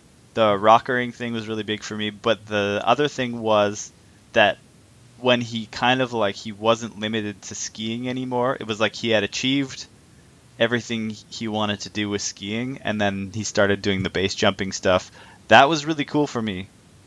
It was kind of that people realizing their power that they can achieve beyond what they thought. Not getting stuck, you know? It would be the equivalent of like Haffy. It's really hard to explain in rollerblading terms. I haven't really figured it out, but you posted that video once of someone. I think skydiving with a wingsuit and then just landing on the ground with no parachute, right? Uh-huh. Yep. That it's not out of the question for someone to put on skates and like land in a hill bomb from a wingsuit, but there's nobody in skating that would do that. Like I know Haffy wouldn't do that, but it's interesting to think that skating could have maybe had that, but doesn't, and I don't think there will be anyone who does it for a long time. But it made me think about that why that like the roller suit man, you know, the guy with the roller suit, Yeah. that guy to rollerblading culture is like a freak, you know, and it's weird that like even the cover of Transworld posted that picture of was it Bob Burnquist? He did like a 50-50 to base jump. Oh yeah, I remember that. And that was like a huge argument. I remember guys that we skated with at the local park here, they didn't agree with, they thought that was the stupidest thing that they put that on the cover. And I mean, it's that mentality exists, you know, across many different, it's weird that there's the rules in other activities too that I wish that people were more open-minded, that someone would do a wingsuit to land on skates. I mean, the shit that you could do with rollerblades, really, there's a lot of possibilities from the perspective of wingsuits and base jumping and stuff like that. I'll rant for a bit and see if I can give some thoughts or give some opinions on this. There was one thing that Shane said in the documentary that gave me chills, and it was that something along the lines of, when he put the skis on, they became a part of him. They became an extension of him. It was kind of similar to that rant that Shane and Dustin Latimer did at the end of Words, I think it was, where you forget that you weren't born with wheels on your feet, or in Shane McConkey's situation, you forget that you can't just ski, you know, with your feet, with your body. So it was obvious to me that it was a real spiritual exercise for him skiing. It wasn't that he was out there controlling the skis. He was out there just sliding and flying and being free in the best way that was available to him, or the best way that he had found. Yeah. And then all of a sudden he finds the parachute, he finds the base jumping, and it's like a new door has opened for him to the same destination. You know? Yes. And that is letting his spirit fly, and letting his spirit free. And he'd obviously reached a point with the skis where it's like, I can't go any faster on snow. I can't find any steeper mountains to ski down. I can't do any bigger jumps and not break myself. But here's this parachute where all of a sudden I can jump off like 1,000-foot cliffs. I can jump off 5,000-foot cliffs. Oh man, there's that one shot where there's no limit. And it was amazing what him and his friend JT said, was that all of a sudden they started totally ignoring like the 10% of mountains in the world they're looking at, and started looking at the other 90% of the mountains that they'd been ignoring all this time. Oh fuck, that part was so cool. And I can relate to that so much in skating, because how often have you been with a bunch of dudes who'll drive around a town for like hours and hours and hours and maybe skate a couple of 15-minute sessions at spots? Yeah. It's like, why aren't we skating all this? Yeah. Why aren't we skating that? And that came out really well in your video, in Big Wheels. Like, why aren't we skating this? And for you guys to be just creating tricks and creating a style that hasn't been seen either in a really long time, if not ever, and that's what they were tapping into. But at the same time, it's not like they're controlling the skis or controlling the parachute. It's actually their spirit and like the core of who they are that's doing these things. And that came through in spades in that McConkey documentary, was that we're not honoring this guy because of how good a skier he was. We're honoring this guy because of how good of a person and how how much of a free spirit that he was, and he wasn't held down or held back by the industry of skiing or the hardware of skiing or anything in skiing once he started just base jumping. None of those things were limitations for him. He would find ways to soar above those. It was amazing. Wow. You really summed it up well, and it reminded me of what I was trying to articulate, that I get bitter about the culture around skating, but the activity, like how you said he the door that opened and he got closer to flying. I'm still trying to figure out, like, when I obsess about making rollerblading videos still. I don't know, like, what my next open door is going to be. I always feel like it's like a little bit closer than it has been. Like, I don't know what it was. Like, I was kind of a drama nerd in high school that was really into hockey and loved Monty Python. Like, you know, there's a bunch of things that emerged through skating, but I still don't know where the final destination is yet, you know? But you got in that documentary, like, you got the feel that he pretty much made it to his final destination and kept pushing it. Yeah, I mean, not to say that there wouldn't have been more, but yeah, it's hard to imagine where he could have taken it to next or what was going to be next. I swear, I was thinking about this today and I was like, did he do this? I swear, didn't he go off of a cliff with skis and then did the wingsuit? Yeah. Like, are you fucking kidding me? Like, he actually, there were clips where, I don't know if it showed the whole clip, so I don't know how he went off, but there were clips where he was parachuting. This probably wasn't the wingsuiting or the like the big long free falls, but there were clips where he was parachuting with the skis still on and landing on the skis. Yeah, that too. A couple of clips like that. That really blew my mind, because I'm like, I get the idea of skiing into a parachute jump or into a base jump, but for this guy to have enough control or to have the desire even to ride the chute with his skis still on into a skiing landing, that was pretty insane. Well, the twist. Keep going. While we're on the subject, I know that there are a couple of base jumpers that do have a kind of fantasy, I guess you'd call it, for flying a wingsuit into a landing. And I don't mean like the guy on the boxes, like that video I posted. I mean like building a big wedge ramp made out of, like, you know, soft dirt or foam or something, and trying to, like, land on their feet. Yeah. Now, someone's gonna do it. Don't ask me how they're gonna do it or when they're gonna do it, but I'd love to give one of those guys a tap on the shoulders and be like, rollerblades. Hey, Tag Chris was close. Like, if you can get the angles right, rollerblades take out of the equation the fact that you're still going to be doing, what, 90 mile an hour? Yeah. 80 mile, 90 mile an hour? Yeah. Nah, Ted Chris wasn't that close. Nah, he wasn't. He wasn't? Oh. How funny is that, too, in the, like, from the base jumping perspective and the rollerblading culture perspective and kind of what we're talking about? Where does that fit in for you? Your experience of him trying to do that? Trying to do what? Jump off the Eiffel Tower. Like it's kind of related to what we were talking about. I mean, okay. And the Superman thing. Is it?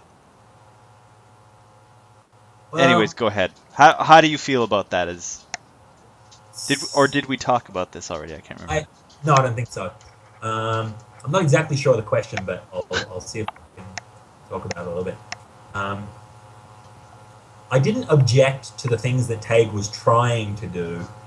I objected to the fact that he didn't do them and yet still got up and took a victory lap like he was a champion. That's the part that I objected to. Yeah. I had no qualms that he was doing like a Superman front flip. You know, I don't care that he's breaking like the laws of style in rollerblading. It doesn't matter to me at all.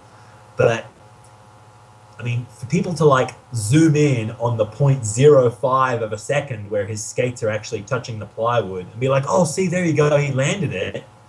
It's nonsense. If you don't roll away on the flat, then you didn't land it. Yeah. And I mean, we all know this, and he should know it as well. It doesn't count. Now, I understand that you've got sponsors and a whole bunch of money was paid, and you want to get the chance to do this again. So you need to make like good TV out of it or something. But it doesn't make good TV out of it if you're not landing the trick, if you're not doing it. You know, that was the part that I objected to.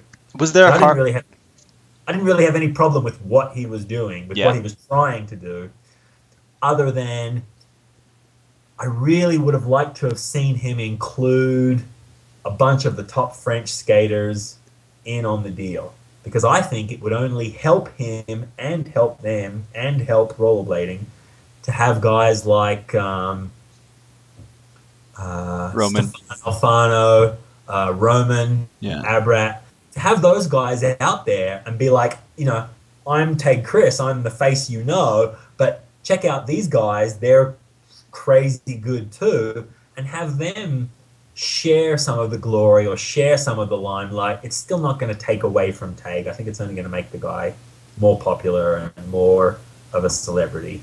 And it was kind of sad that wasn't done because, I mean, especially the stuff that Roman's been doing lately on a pair of skates. Amazing. That and was in the AIL edit, was that Alfano with the shaved head and no shirt and like the black pants?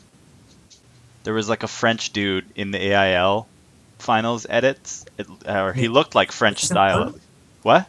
No, it was a guy called Diego. That guy was amazing. I know it.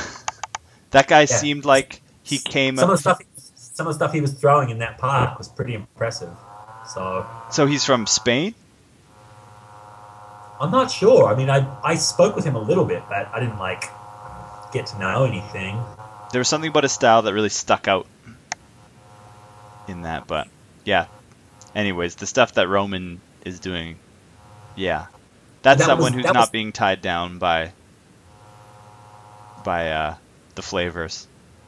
I mean, that's pretty much my whole opinion on the whole Ted Chris thing. Is that the guy's probably a little bit old to be presenting himself as like, you know, the star or the hero of any rollerblading event that's going to go down like that.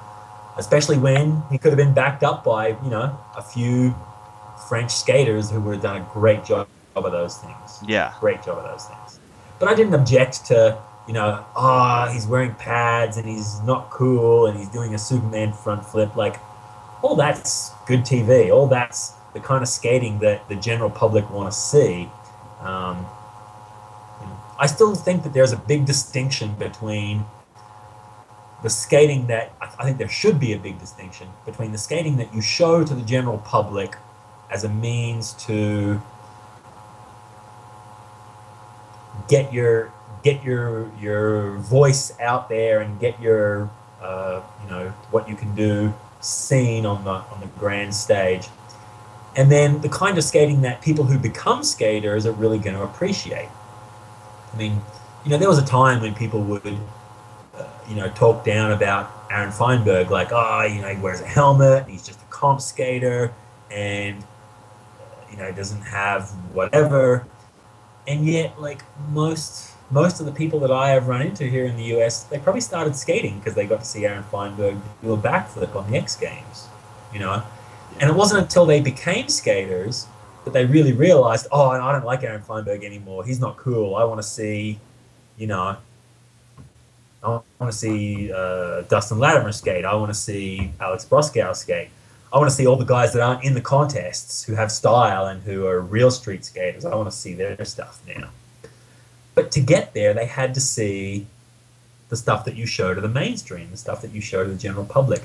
And we really don't have anything like that other than what Chris Haffey's doing in the Nitro Circus at the moment. We don't have anything that's going to go out there and hook those kids who don't know about rollerblading yet. And it's not until they see something like that that they're going to be like, I need a pair of those. I want to do that. and then they can find out about Roscoe, and then they can find out about you know, the core stuff. But they're never gonna find out about that core stuff if they're not introduced to it through the television, through a newspaper, through magazines, stuff like that. So for a long time we've been shunning that. We haven't been giving outsiders any chance to become rollerbladers.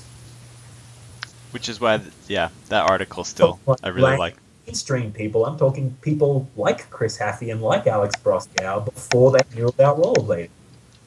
You know, it would be great to speak with a couple of those guys and say to them, how did you learn about rollerblading? How did you first experience what this was? That For example, um, it was 1988, and the World's Fair was in Brisbane. And at the World's Fair, there was the USA Pavilion, and the theme of the USA Pavilion was sports. So you would go in there and see a whole bunch of like Olympic runners and Michael Jordan and all the American sporting heroes.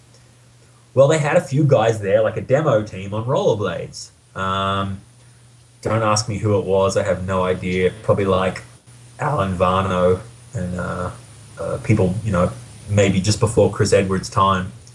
I don't even think Action Jackson was there, but you know, kind of clean-cut, preppy, athletic dudes on rollerblades. You know, wearing the little short fluoro shorts and the blade gear pads and whatever else, wearing flyaway helmets.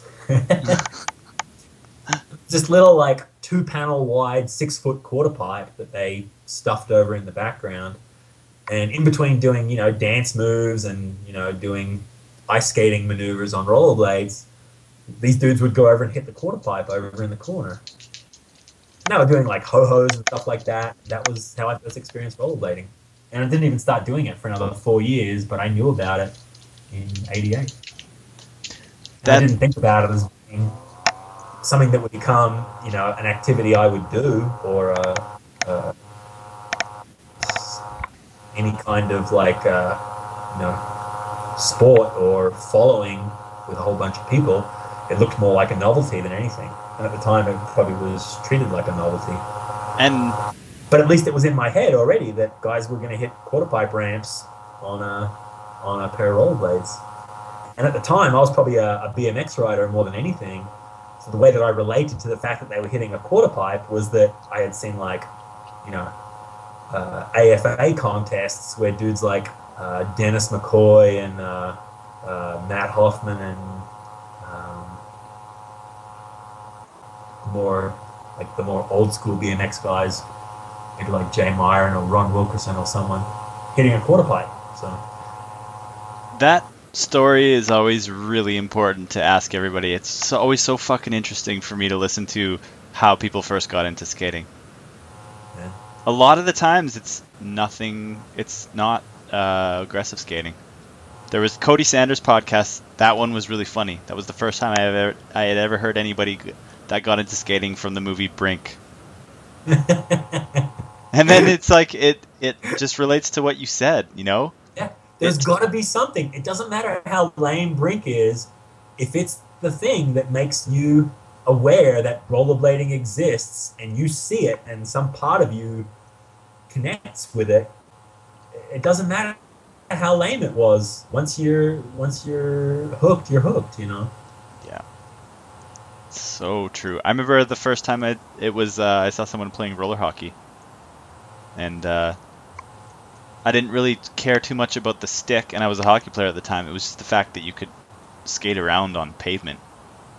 And there was no demo or anything. Then I saw Hoax 2, and I think it was up at Whistler. There was a little skate park, and there was dudes that could grind rails and do handstands on quarter pipes and stuff. And it was they had an inline skate shop there, an actual inline skate shop, and I bought Hoax 2, and then it was all over. There's a lot there. The introduction of it as skating around first is still really important, I think, and that's missing. But Well, while we're on that subject, and before I forget, I live really close to this Woodward at Tahoe now, It's like 30 minutes, 45 minutes away. Um, so I go up there, want to skate around, try out the place. I actually was under the impression that they didn't even let rollerbladers skate there, but turns out they do. So I've started skating there. Boy, it's a lot of fun being back on Skate Light and being back on ramps that are built by guys like Nate Wessel. But I'm skating there, and there's a guy who manages the place who is a real serious free skier, like not a professional whose name you'd know, but skiing at pretty much the same level. I've seen some of his edits, and they're incredibly good. And the really interesting thing for me is it's a guy his name's Jamie. He's a guy who's a skier who has no interest at all in rollerblading or being a rollerblader, except for the fact that now that he is at Woodward Tahoe and he's managing the place, and they've got these, big ramps into foam pits, he looks at rollerblades as, well, here's a way for me to practice skiing tricks in this place where I work. I'm going to be here 8 hours, 10 hours a day. I might as well put a pair of rollerblades on and practice skiing tricks. And it's amazing just talking with him and just like sharing different perspectives on things with him, that he's a skier who's come to rollerblading in like the most unusual, unexpected way possible. And I'm a rollerblader who's, I guess, trying to work my way towards skiing in the weirdest way possible as well. That is really funny. Because I don't care at all about skiing. I don't want to be a skier. I just want to see the same kind of diversity and the same kind of breadth and possibility in skating that skiing has. And I had this kind of Oppenheimer moment a couple of weeks ago where I've got my prototype and it's working to the point where I can actually put them on and ride them and know that I'm not going to die, and really start dialing in the variables and the design. But I have this Oppenheimer moment where I realize, oh shit, I don't know the first fucking thing about skiing. How am I going to make these handle like a ski and act like a ski and work like a ski when I don't know how to ski and I've never actually learned how to do that? And that's why you're at this new place in your journey. They work, but they're not skates and they're not skis. It's this, it's this bastard creature that's somewhere in between, and I don't even know where in between. I don't know which side it's closer to or anything. This is way too intriguing now. You can't... Because, okay, can you answer a question? Okay, so the types of skating that we're doing a little bit on these rockered skates that are faster and more responsive, can we do these types of things on this prototype? Well, I mean, the action of skating and the action of skiing are very different. Don't think about cross-country skiing for a minute, okay? Okay. Because cross-country skiing is really close to skating. Yeah, it is. You've got your feet pointed out like a duck, and you're taking strides, and they're sliding. And in what I'm saying about the action of skiing, I guess you want to call it downhill skiing or alpine skiing or something like that, where you're not taking strides, your feet are just planted shoulder width apart, thereabouts. And you're just carving, you're just edging. Yeah. Now, I know that you can somewhat do that on rollerblades, but, I mean, any skier will tell you that it's not skiing. It's not the same. It's not, I know Rollerblade and probably a couple of other companies tried to market the concept of putting skiers on rollerblades and putting poles in their hands and having them go downhill and, dodge flags and whatever else. It obviously didn't work because I don't see anyone doing that. Oh, two quick points on top of that I brought this up. Another really good part of the McConkie movie that I need to bring up again was when he saw Blizzard of Oz, the Greg Stump film, which was kind of a big influence. I'm pretty sure, not that I'll ever get to talk to the T-Bone guys. I'm pretty sure Greg Stump was a big influence on T-Bone films. Yep. Okay. And the movie opened up with a shot of people bombing like over the camera and landing on a hill on rollerblades. And I swear it's Blizzard of Oz starts with rollerblading. And that's why I'll try and find it online and send it to you. And then there's a shot of McConkie going off of a cliff on rollerblades when rollerblades would have been popular into a lake that I thought was funny because rollerblading came off as novelty even in that documentary. So that's just a side note that the stride and the way that skiers view rollerblading is still it's novelty. All right, well, hang on a second, because I want to talk about this, especially in relation to the Shane McConkie documentary. Did you saw that clip that I posted on your wall, right? Yeah. Okay. Same thing. Right. So Shane McConkie, he's got this alter ego that is ridiculing and satirizing and making fun of just the concept and the idea of being a pro skier. And it's pretty amazing to watch. You mentioned him seeing Blizzard of Oz. I think that affected him in a really huge way because he obviously had a love-hate relationship with the industry and the structure and the machine of skiing that he was trying to come up in. They mentioned him being at school in Vermont and then being in Colorado, and he's obviously trying to make it as a professional skier, but he's trying to make it by playing by the rules. You know, you've got to be a racer, you've got to go around these flags, you've got to be fast.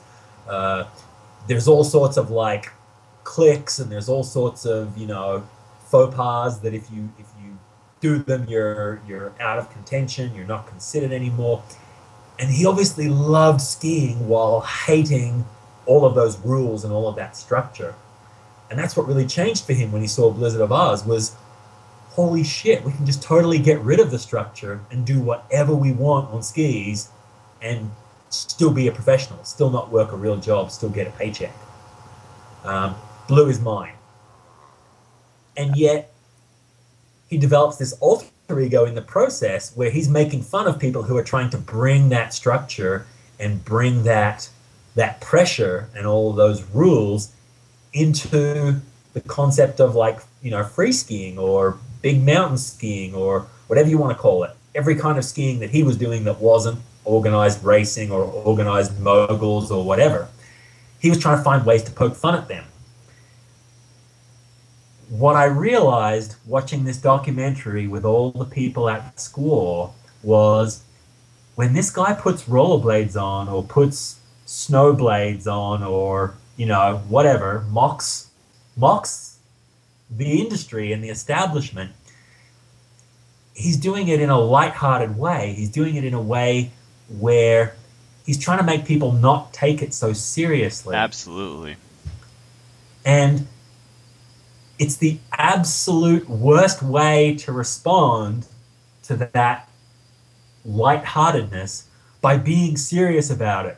Oh, he's mocking rollerblading. Oh, if he saw a Haffy section, he wouldn't say that. We go bigger than anyone. That guy's a jerk. He doesn't know anything.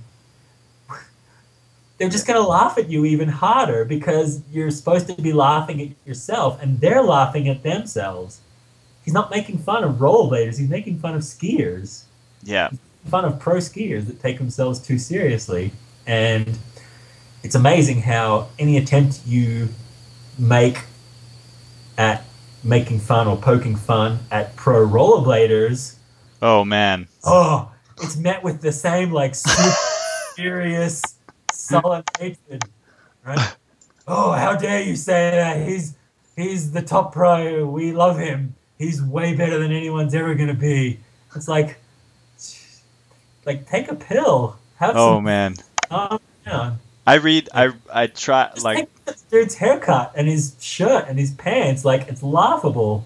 He probably wants you to be laughing at him. Don't take it so seriously. But it was a real eye-opener to see that that they loved it so much. Everyone that knew him personally couldn't have been having a better time when he would break into character as, Saucer Boy and just be mocking and poking fun at anyone who took the concept of putting on a pair of skis and jumping off cliffs, too seriously. That they did a really good job of capturing that too. Scientists, What's that? Or curing cancer or something like that. And you've got skis on your feet and you're sliding down a mountain, Yeah. It's ludicrous. Enjoy it. Enjoy it while it lasts. Yeah, they did a good job of stating that too in the documentary, that to really know the importance of that character, you have to be a skier. But I love that they included it in the film because it was important in the story of his life. And I really want to experience that event that they're going to have at Squaw Valley, because anywhere else, I think people might take it the wrong way and might understand it. But at Squaw, it's probably going to be hilarious. It's probably going to be the time of my life. Oh man, rollerblading needs something like that. Getting out there on a pair of snowblades and just losing it, just letting it all go. and part of me feels like I already have let it go, but it's not letting it go. I've rejected it, but it's kind of still there. You know what I mean? Yeah, I know exactly what you mean. The relics of it, the memories of it. Yeah. Still there. Yeah. I wish I'd never picked it up, and I don't mean rollerblading. I mean that identity and that attitude and that culture. I wish I'd never picked it up. It's really hard to shake skate, it. I mean, I've got more pairs of skates right now than I've had in my whole life, and I mean the number of times that I change skates, like per week, the number of different pairs that I have on, the number of different places and different ways that I go and skate, I couldn't be having more fun. Yeah. I really am more free on skates than I've ever been. Right. There's something to that the 20-year-old version of me would have been closed-minded to. That it's so fun to try out different skates. It's so fun. It's one of the rules, man. I mean, Senate made it clear that was one of the rules. We're not hockey players. We're not rec skaters. We're not rolling down the bike path in spandex skaters. We're aggressive skaters. So, serious. It became part of the identity. You had to reject all those other disciplines, all those other genres. Oh, and it still exists today. I think everyone's pretty much aware that Alex Broskow played a lot of hockey when he was younger. And I guess you can see it in his style. He has a very strong, very powerful, controlled style. And yet, you'll never see any move of him on skates that in any way resembles hockey or ice skating in an edit. You'll never see that stuff. No, only his every time. His older sections. What's that? It'll get cut out every time because it breaks the rules. Oh yeah, because there's a lot of cruising right now on skates. Where when in his KFC sections when they would show him charging, like skating towards stuff. Yeah. Yeah, you don't really see that as much anymore. Like he keeps his arms a little bit lower now, and there's more just like cruising, riding his skates rather than that. Okay. That's a really interesting point, by the way. It's not criticizing that. If anything, it's more a criticism of the editing than of the skating. Oh, yeah, absolutely. Just certain rules. And one of those rules is that, we can't put anything in the video that makes him look like anything but an aggressive skater. The thing that made me think of your prototype again, though, is there are points, Leon more specifically than either of us, where Leon, he's not striding in the video, he's almost like pushing with his heels. Yeah. I really liked watching that. He's almost using it as a means to pump and to develop some speed on flat ground. It was pretty amazing. Yeah, there's something. I know what you mean about being heel oriented because I've learned how to do a similar thing in K2s. I'm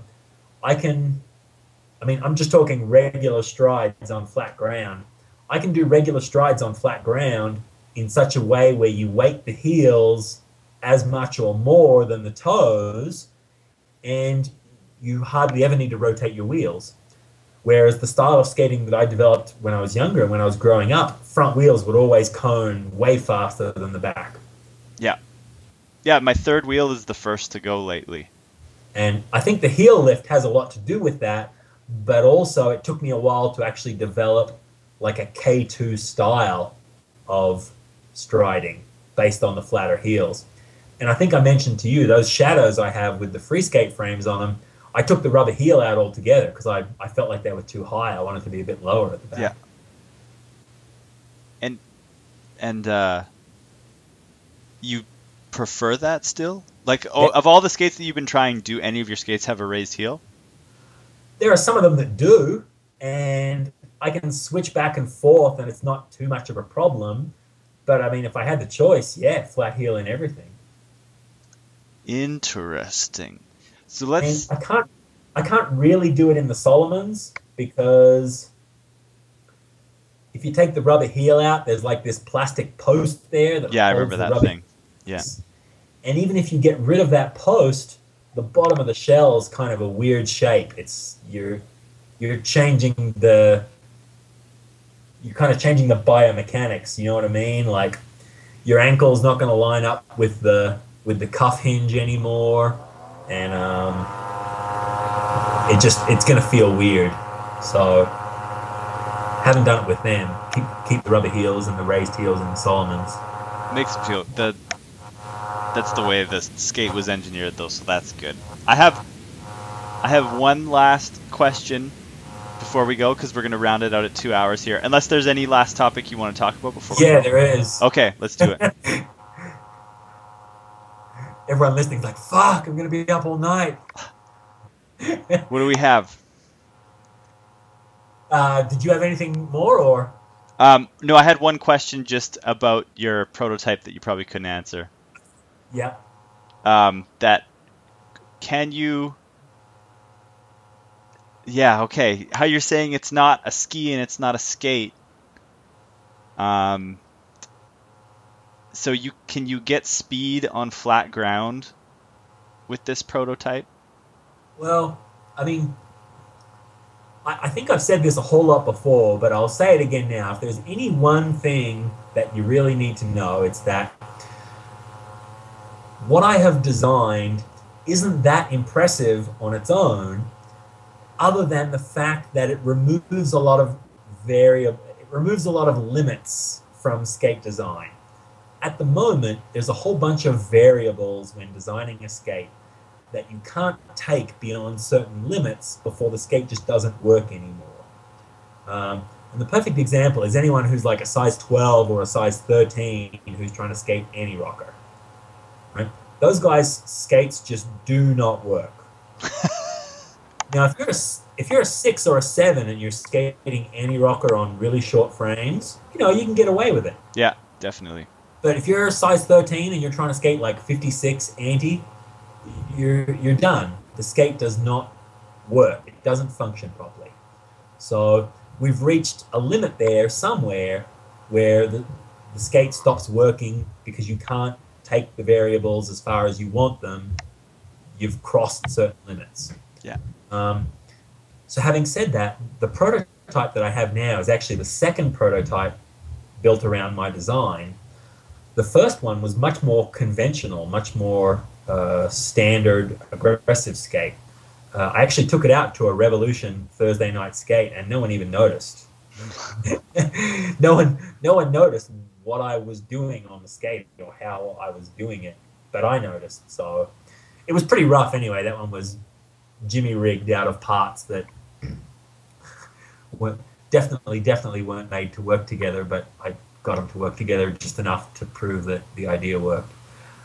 So this second prototype's a little different. It doesn't look like a conventional aggressive skate. It doesn't look like a conventional rollerblade.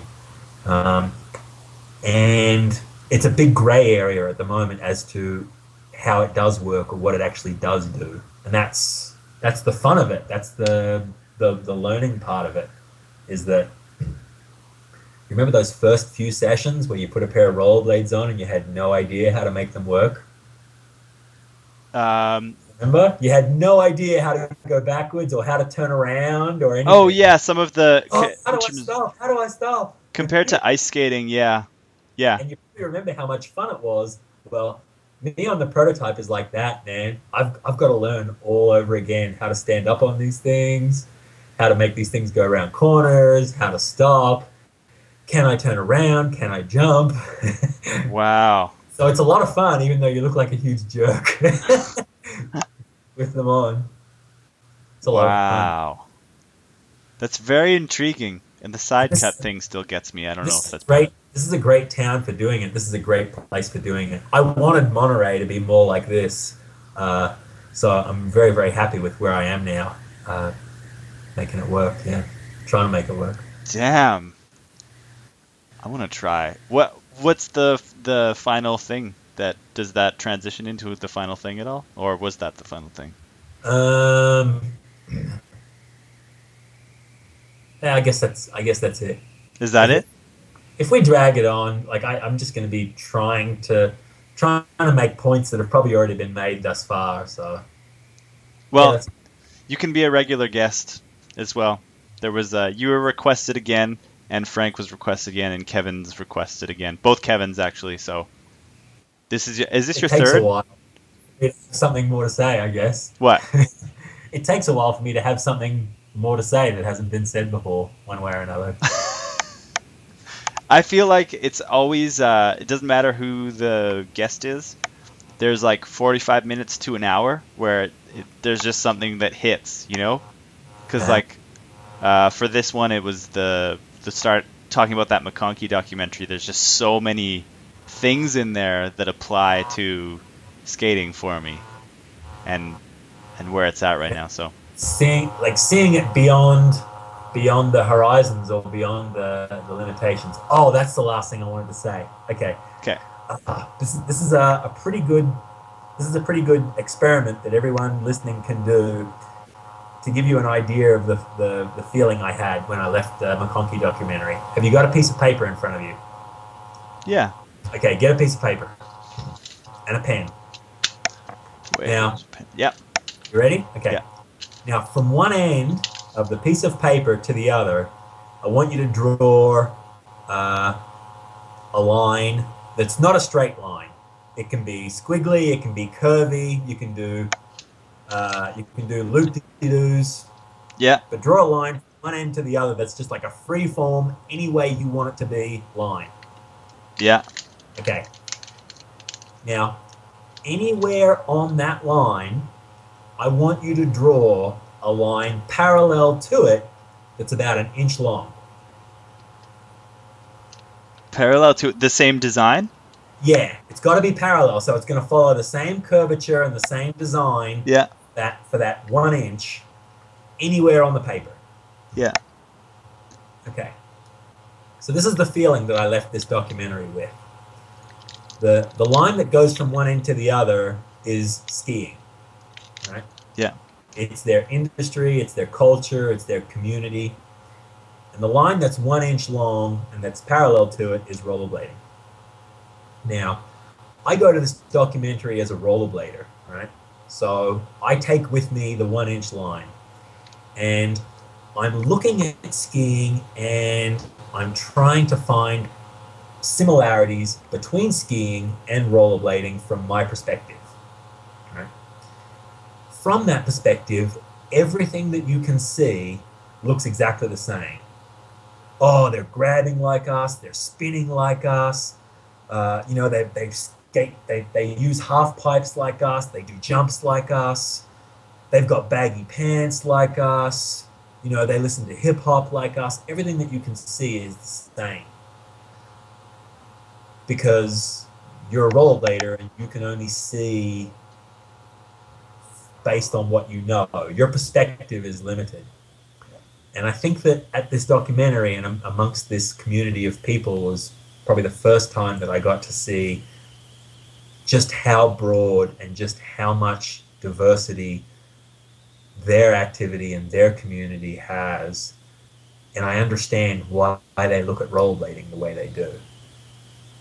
When we look at them, all we see is the similarities, and when they look at us, all they see is the limitations. All they Damn. see are the sections. All they see are the sections of the line where they are and where their perspective is, and we're not there. Wow. That's a really good point. And I'm not saying that we need to go and copy skiing. No, no, no. It's I'm not saying that our line needs to be parallel with theirs no. the whole way. What I'm saying is we need to make our line longer, and we need to take it in any direction we want. We need to do, make squiggles anywhere, make a turn, make some curves, draw it in any shape you want, but stretch it out, make it bigger, make it broader, make it greater, expand it instead of contracting it and concentrating it and refining it and focusing on these tiny little elements that no one cares about. Outside of a few thousand people in the world, no one cares where your elbows are and where your arms are when you land a trick.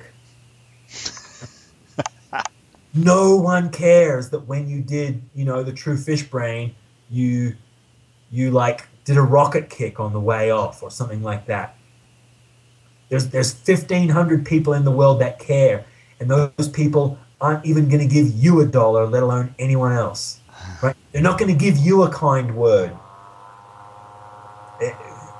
It's so small, like we're invisible. It's like we don't even exist. Which they're not ridiculing us. They can't even see us. They can't even see who we are and what we're capable of.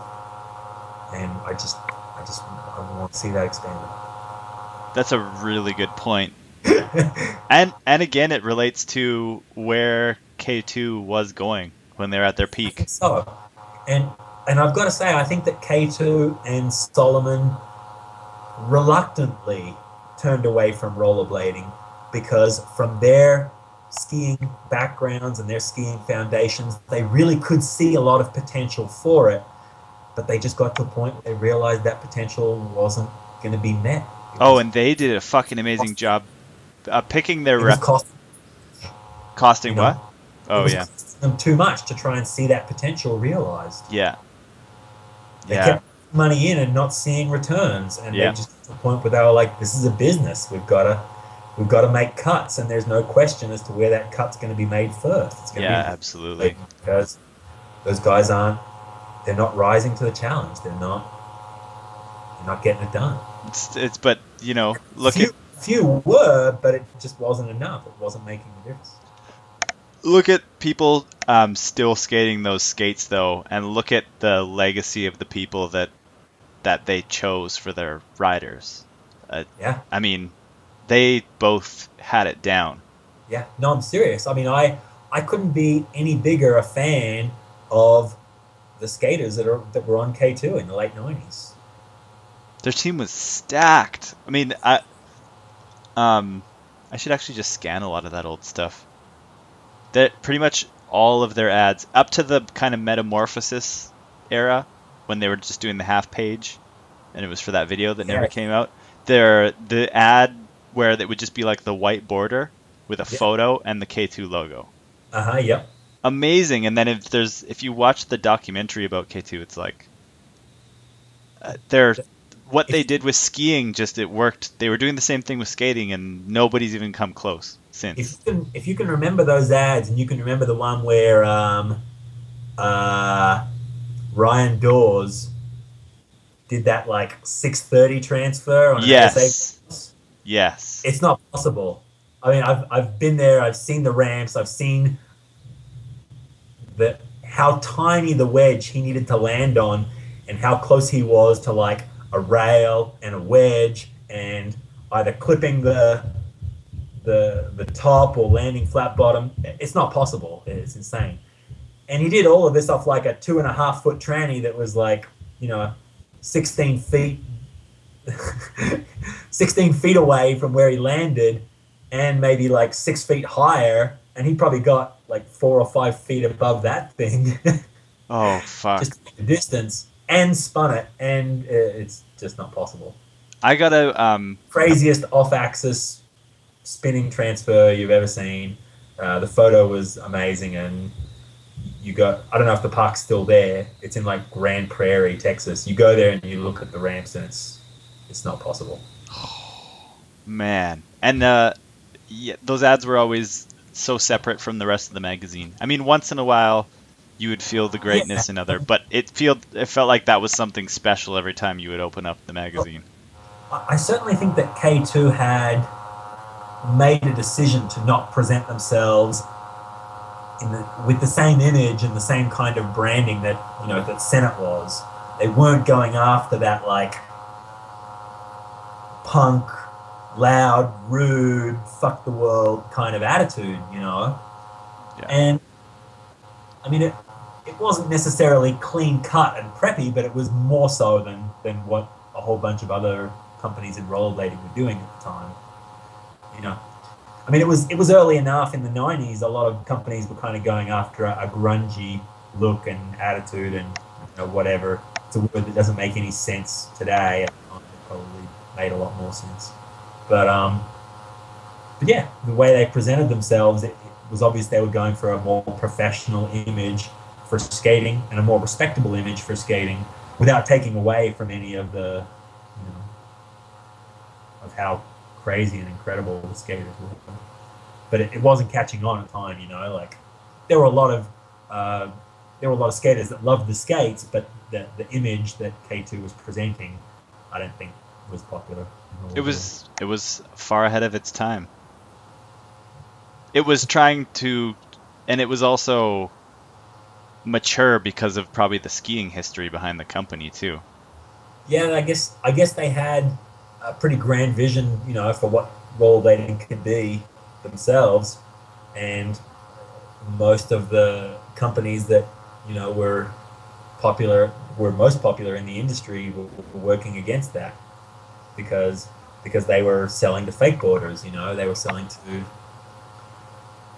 kids that wanted to be skateboarders on rollerbladers, and still do.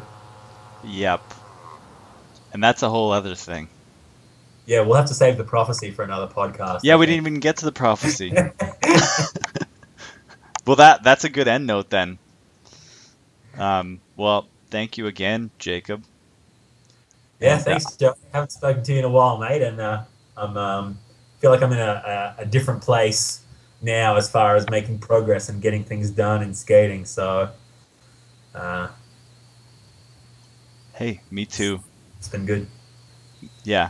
Well, I feel like I'm in a similar place too. I'm almost in a new place.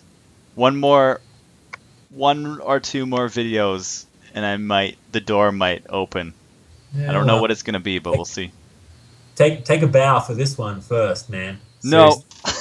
No, it's gonna grow on people, and it has already. I mean, there's people that have been blown away from watching it the first few times. I know I have been, but boy, there's still a whole bunch of people that aren't getting it. Well, I don't know. We'll see. I feel like it's just scratching the surface, but there's still a whole bunch of people out there who have got their clipboards in front of them. They've got their clipboards, and like the red pen is running out, and the green pen hasn't even been opened. Yeah. You're keeping score, bro. You ain't winning. With making videos now and edits and things, I always look at the long term. I always look at how they're all gonna fit together in 10 years time or so, because there's just so much shit that goes up that the way even people experience things online these days, it's hard to even trust them to fully experience it properly. So I'm confident that it sometimes could take 3 years for someone that hates the video to maybe like the video in the future. Like actually see it. Yeah. But I remember a bunch of people felt that way about Under the Influence when Drew Bacharach did the Daily Bread video. Oh yeah, and it's a classic. A whole bunch of people were not getting that for the longest time. Yeah. USD Tour video was another one. Have you seen a television show, it's like a comedy duo called Mr. Show? I'm obsessed with it. Yeah, we watch that all the time, actually. All right. I only saw a couple of them, but I loved the hate mail section. Oh, fuck. Which one is that one? Do you remember those? No, they read it. Where they'd be like, okay, and now on Mr. Show, it's time for us to open the hate mail bag. And they would open the bag that was apparently full of hate mail, and it would always be empty. They'd be like, fuck, we're going to have to Like, we're going to have to step it up a notch. We're going to have to take it to the next level. And they would just pick every minority and like every group you could imagine and just discriminate against them in the most in the most over the top ludicrous way possible so that you knew it was comedy. It was hilarious. Oh, that's great. I'm gonna find one and post it on your wall just so you get it. Yeah, definitely. The way that I've just described it, it probably isn't coming across as funny. No, no. No, I know that it would be good because I'm a big fan of Mr. Show. And that's something that got canceled after 3 or 4 seasons that has a huge life now online. Yeah, nice. Yeah, I guess people weren't getting it.